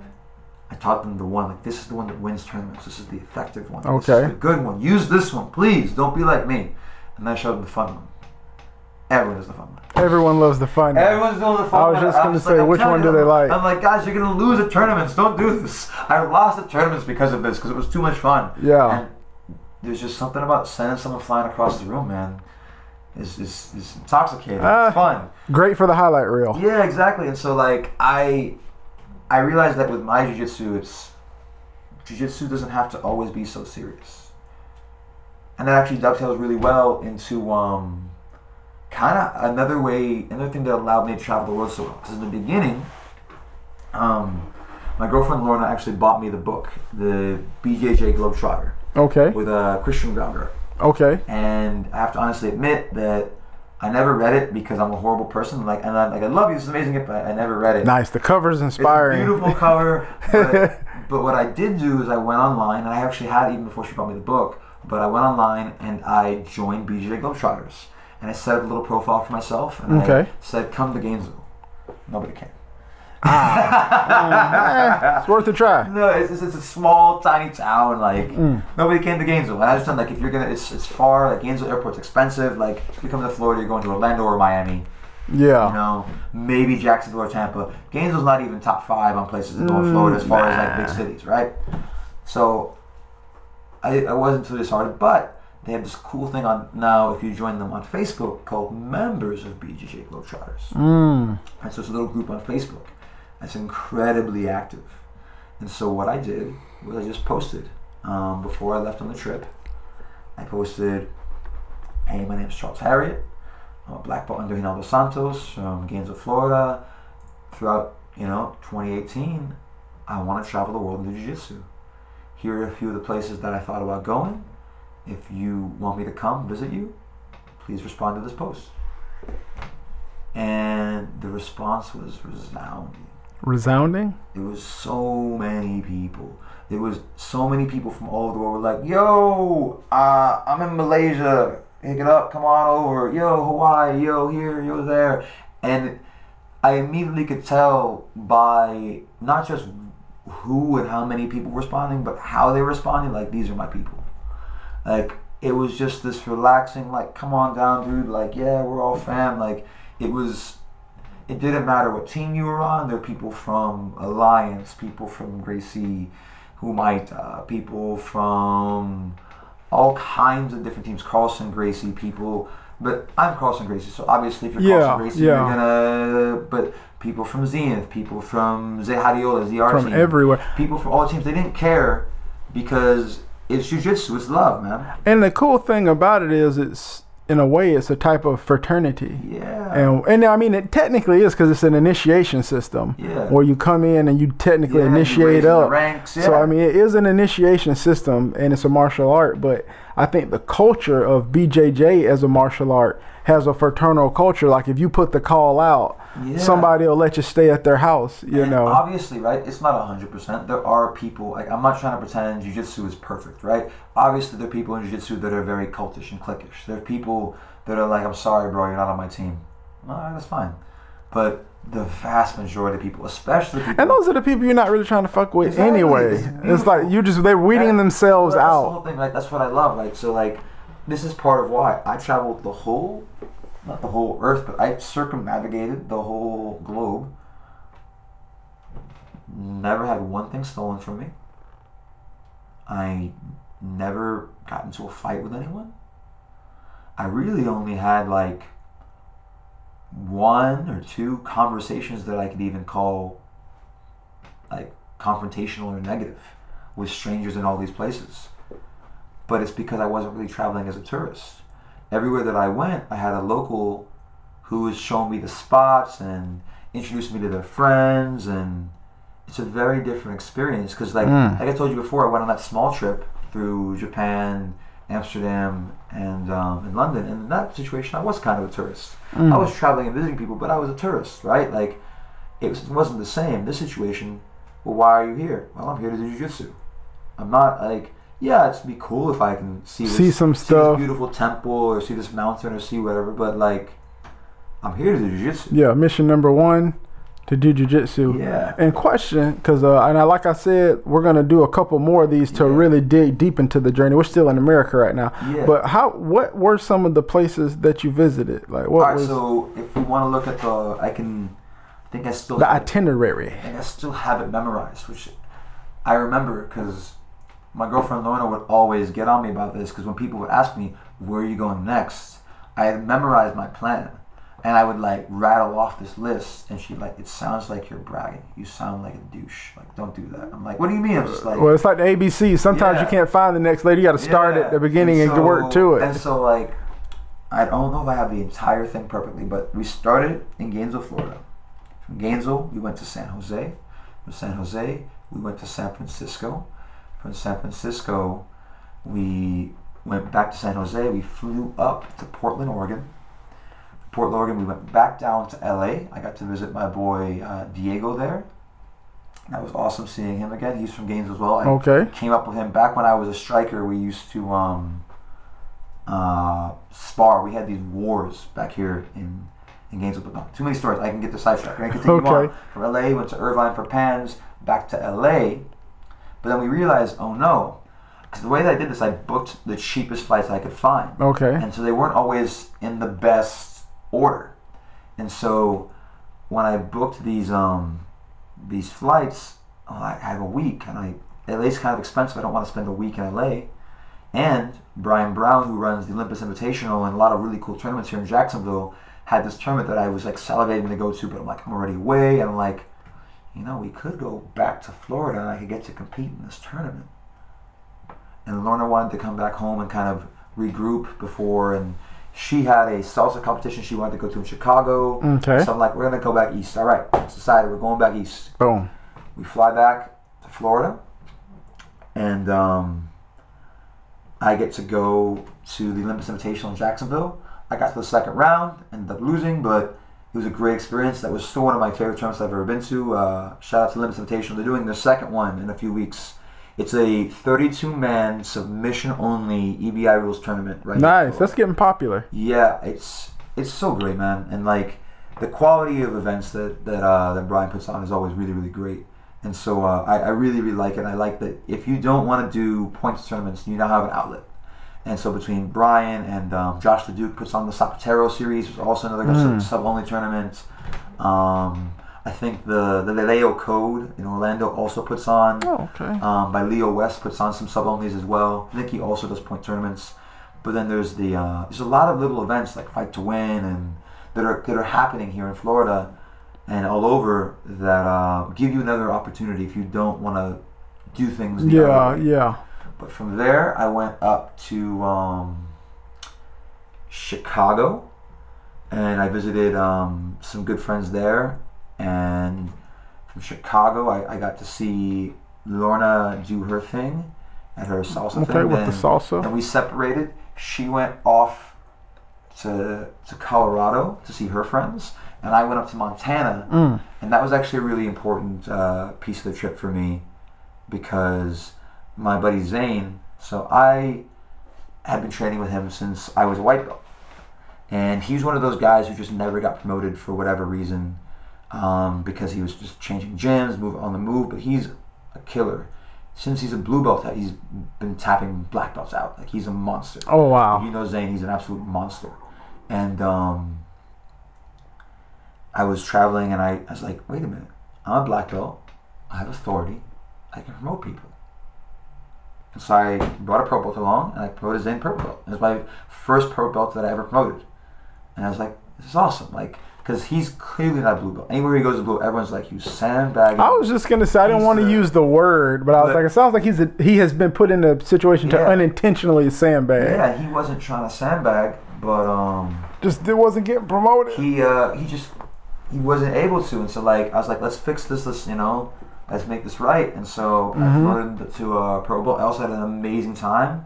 And that was actually the first Globetrotters gym that I got to train at under in Missoula. Brad Lahuda is also a BJJ Globetrotter. And this actually would work out in my favor later on because, like, I got to train at a Globetrotters gym, do a seminar at a Globetrotters gym, and for the very first time, like, make my reputation, whether it be good or bad. And Brad was really awesome. He gave me maybe a little bed in the gym on the crash pad, and so I slept on the crash pad of the gym, and like it's actually surprisingly comfortable. Mind you, this is winter right now, and so like my Florida, I was struggling in Montana in the winter, but it wasn't. It was so every morning in Montana it would snow, and then the snow would melt throughout the day, so it was so beautiful. If you could ever go to Montana, the whole state is just gorgeous. I got a rental car to drive from Missoula over to Bozeman, which was where Zane is, and the other place that I was supposed to do seminar at was. And it was just, I stopped on the highway like half a dozen times. I just couldn't believe how I could just pull off the side of the road and just stare. It's breathtaking. It's some of the most beautiful country in the world, man. Some of the most beautiful country that I've ever seen. It's absolutely stunning. Here we go. Here's some pictures. This is just on the side of the highway. Oh, wow. Just on the side of the highway.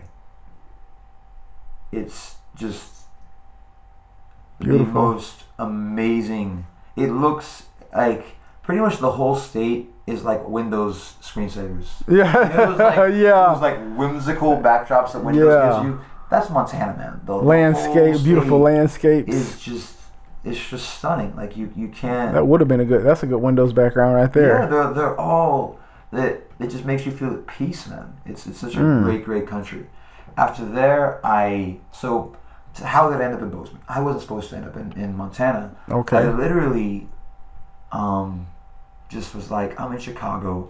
All I knew was that I have to get back to LA by the date that my flight leaves from LA. What can I do?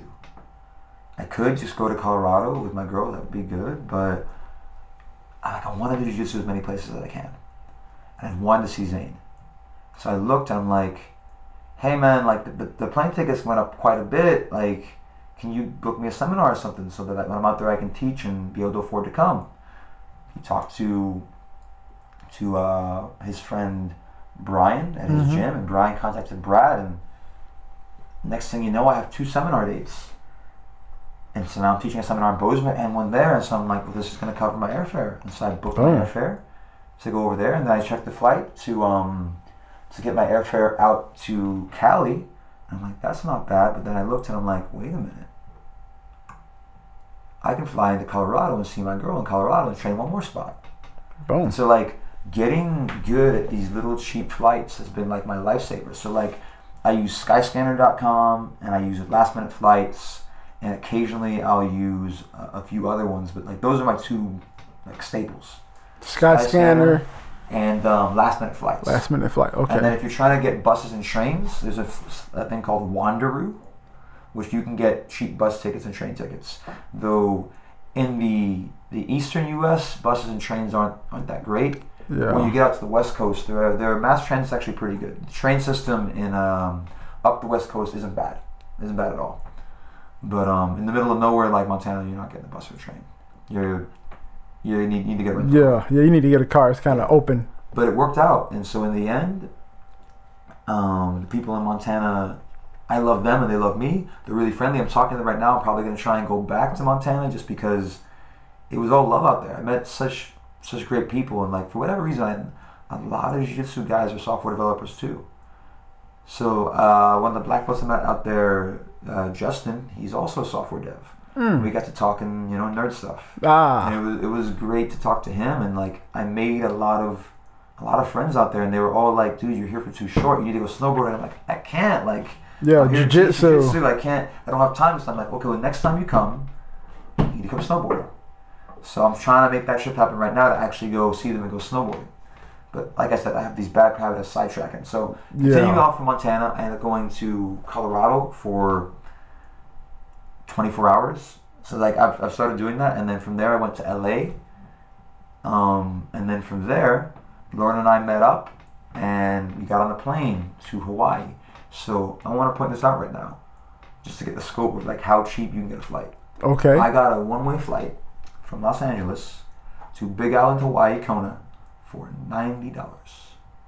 That's not bad at all. $90. Especially if you're already in California. Yep. Then I looked at the flights, and I was like, my sister's in Hawaii. I got a free place to stay, so I can stay as long as I want and go until I piss her off. But I'll try my best to be a good brother and not make her too angry, because my sisters are awesome, but they're just way cleaner people than I am. I'm a big slob, and so like I have learned on my journey through the prodding of my girlfriend and some other situations that perhaps as a grown man I might need to be a little cleaner.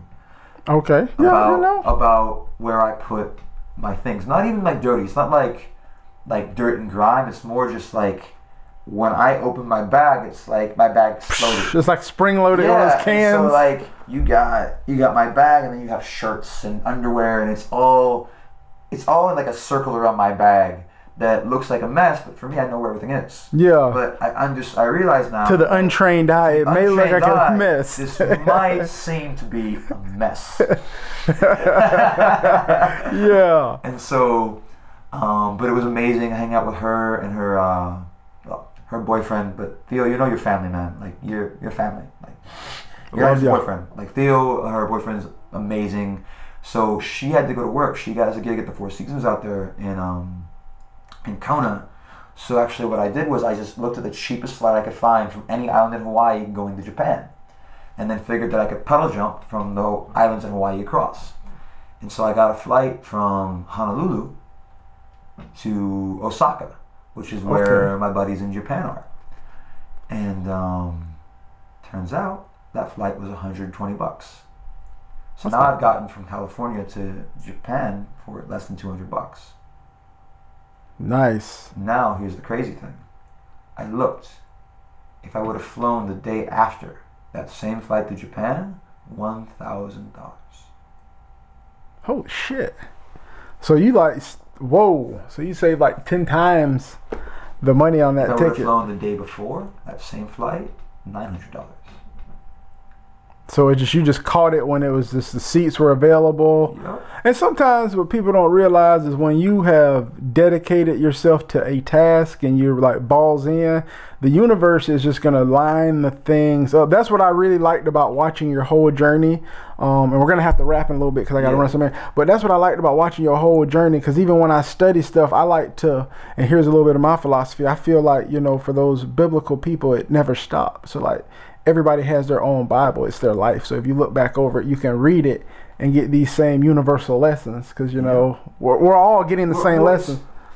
So when watching you, it's just like I'm watching this person do this thing, and it's like, yep, you can just see the universe, or however a person wants to see it, coming in and filling in those gaps. It's a lot of little just little moments, and like I forgot who said it, so someone knows the quote, you can tell me, but it's that luck is when preparation meets opportunity.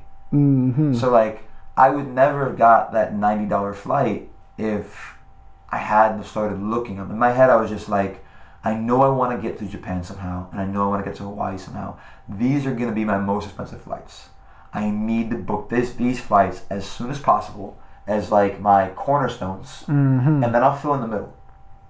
And so that's kind of how I did it. I thought like this is going to be really, and so the other big one was when I knew getting to Asia was going to be expensive. I got to Asia, cool. Now within Asia, it's kind of cheap.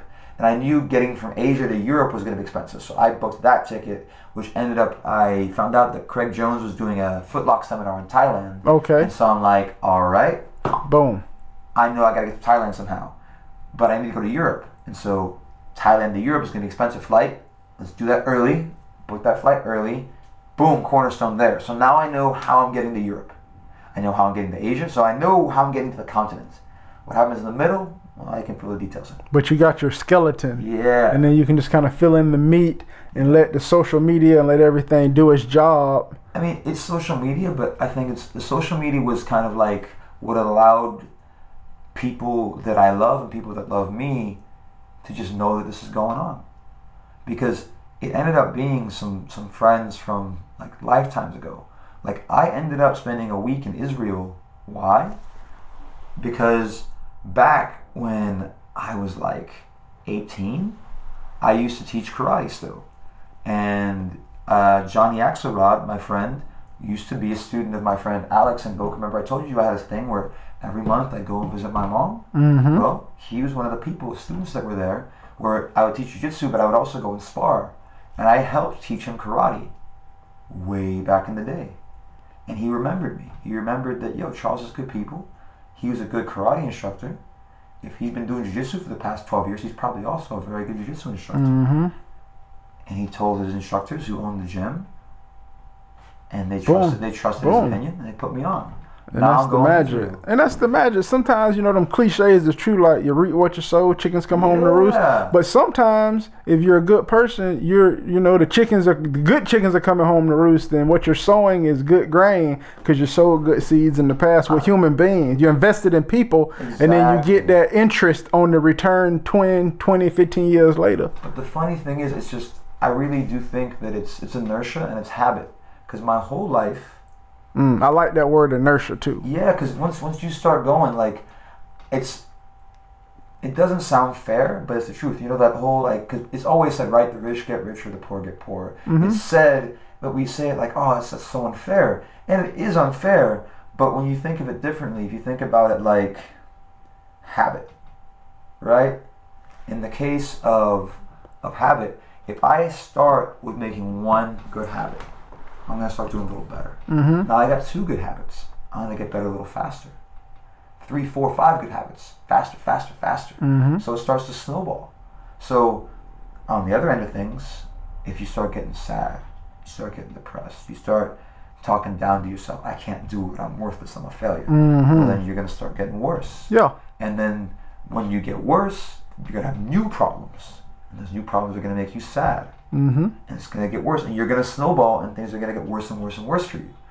And so the hard part is when you see yourself sliding, to make sure that you get back and start doing these little good things. And so for me, the idea of not being kind to one of my students is so foreign. I've been teaching martial arts since I was 13. I got given the opportunity to be a student teacher when I was 13 teaching karate.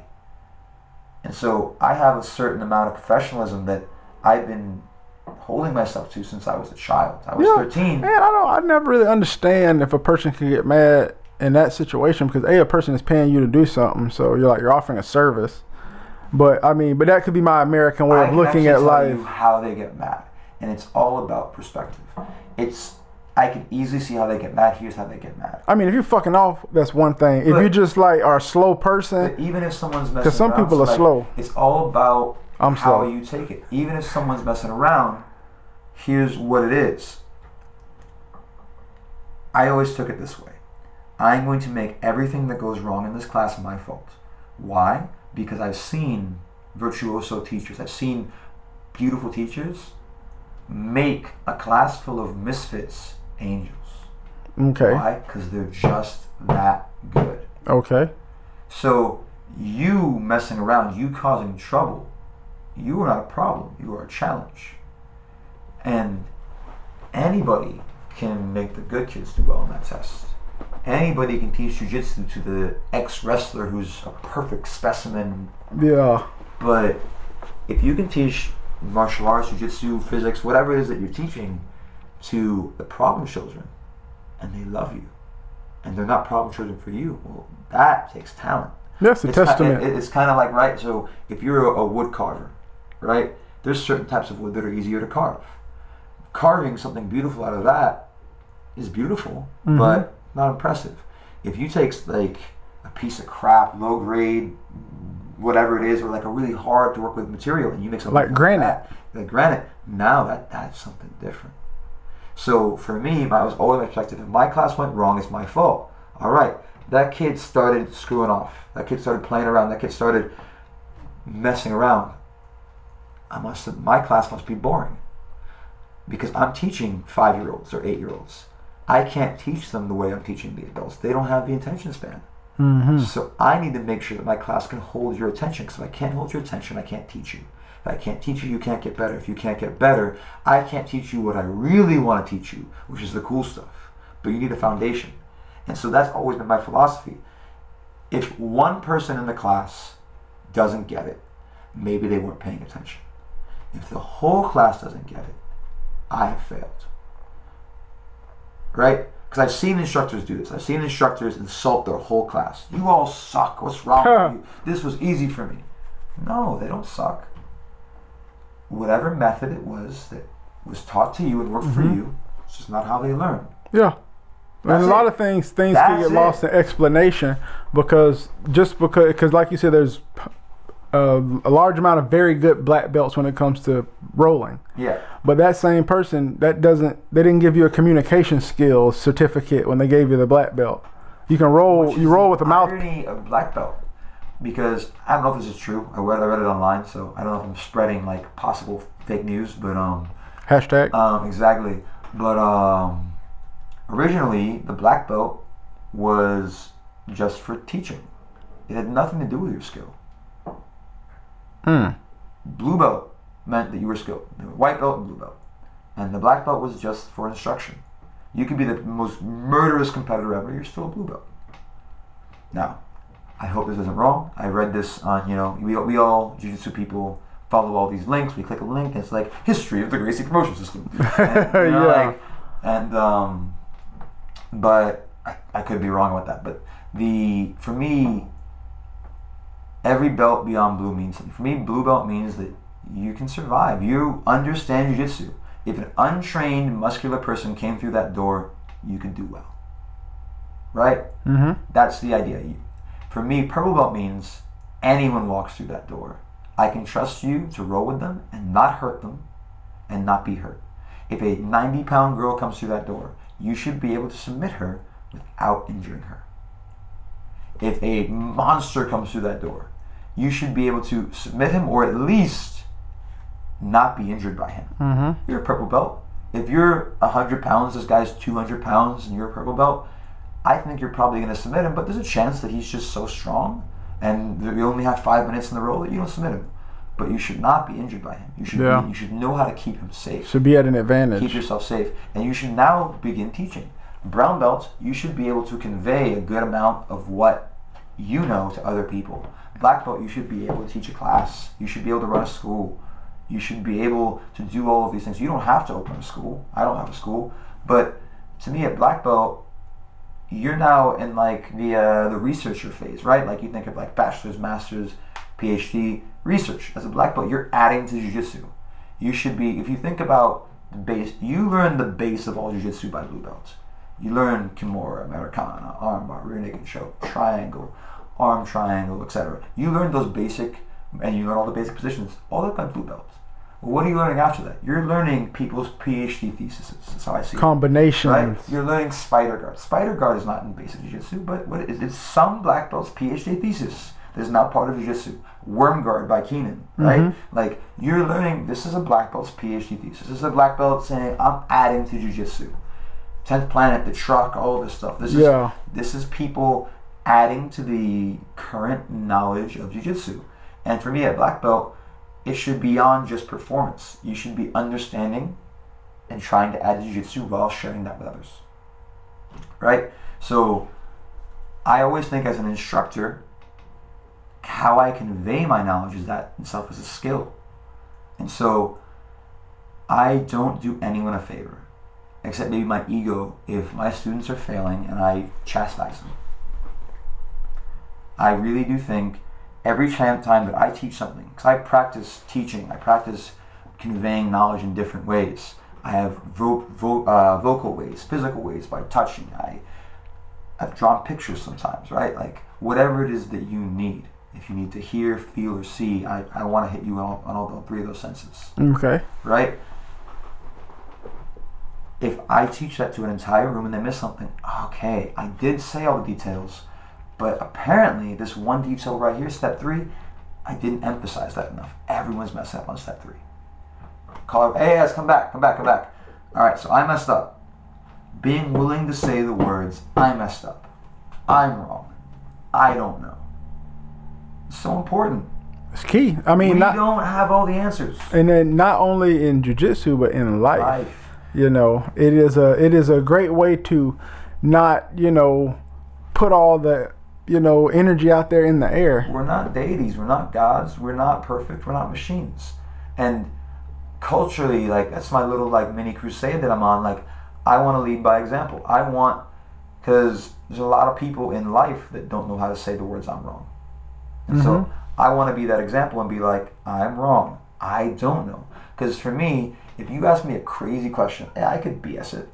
I could be like, yeah, obviously the solution to this is that. Yes, quite right. But it's BS. Yeah. And then what's going to happen? I just told you that. I'm hurting you. Because what are you going to do? You're going to go off to open mat. You're going to try that BS I taught you. You're going to get crushed. You're going to lose respect for me. Or maybe if you really like me, you're going to be like, oh, I guess I'm doing it wrong. And now you're down on you because I taught you some BS. Mm-hmm. And now you're in a pattern of believing things based on the person who said it first, but then the practicality of it working. Yes. And there's a lot of people that are caught up into that. Oh, so-and-so showed me this move, so it's this. Whereas in my thought process is either it works or it doesn't. I need to train harder at it if it's not working, but I can't base it off the validity of who said it because we got different bodies. It is all about this one key word. Why?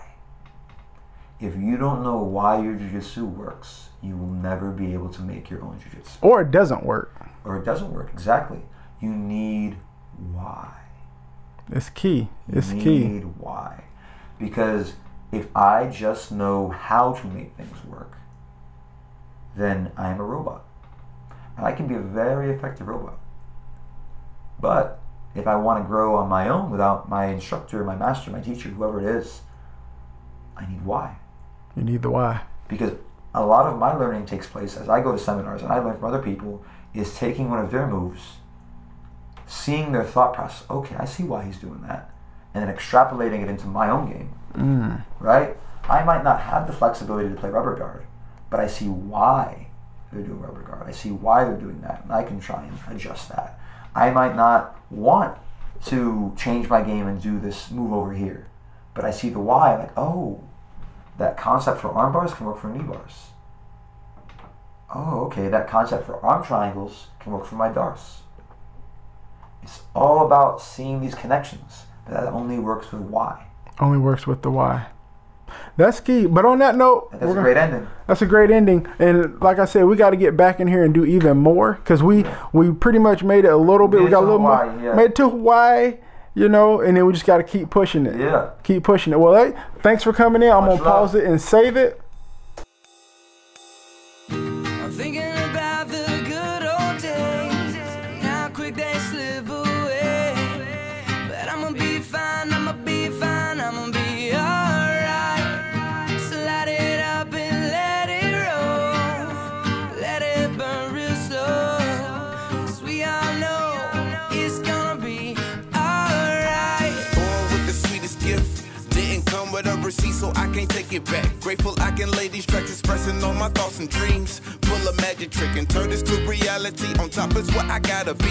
20 plus years, still going, can't give it up. The world trying to bring it down, but I keep living up. Counting on my blessings, trying not to ever stress, so I keep herbal essence. It's like break up, roll, light up, toe. Blow my problems and the smoke out the window and watch it all fade behind me while I'm on to the next, on to the next. Can't wait to see what I get, 'cause I was never promised anything. I'll be happy to get anything, but never settle just for anything. I was destined for it anyway, so I sing. I got faded tattoos, I got holes in my shoes, got a beat up guitar, and I can sure sing the blues. And it's hard every day, but I'm still gonna play. Got one love in this life, no one can take that away. No one can take that away.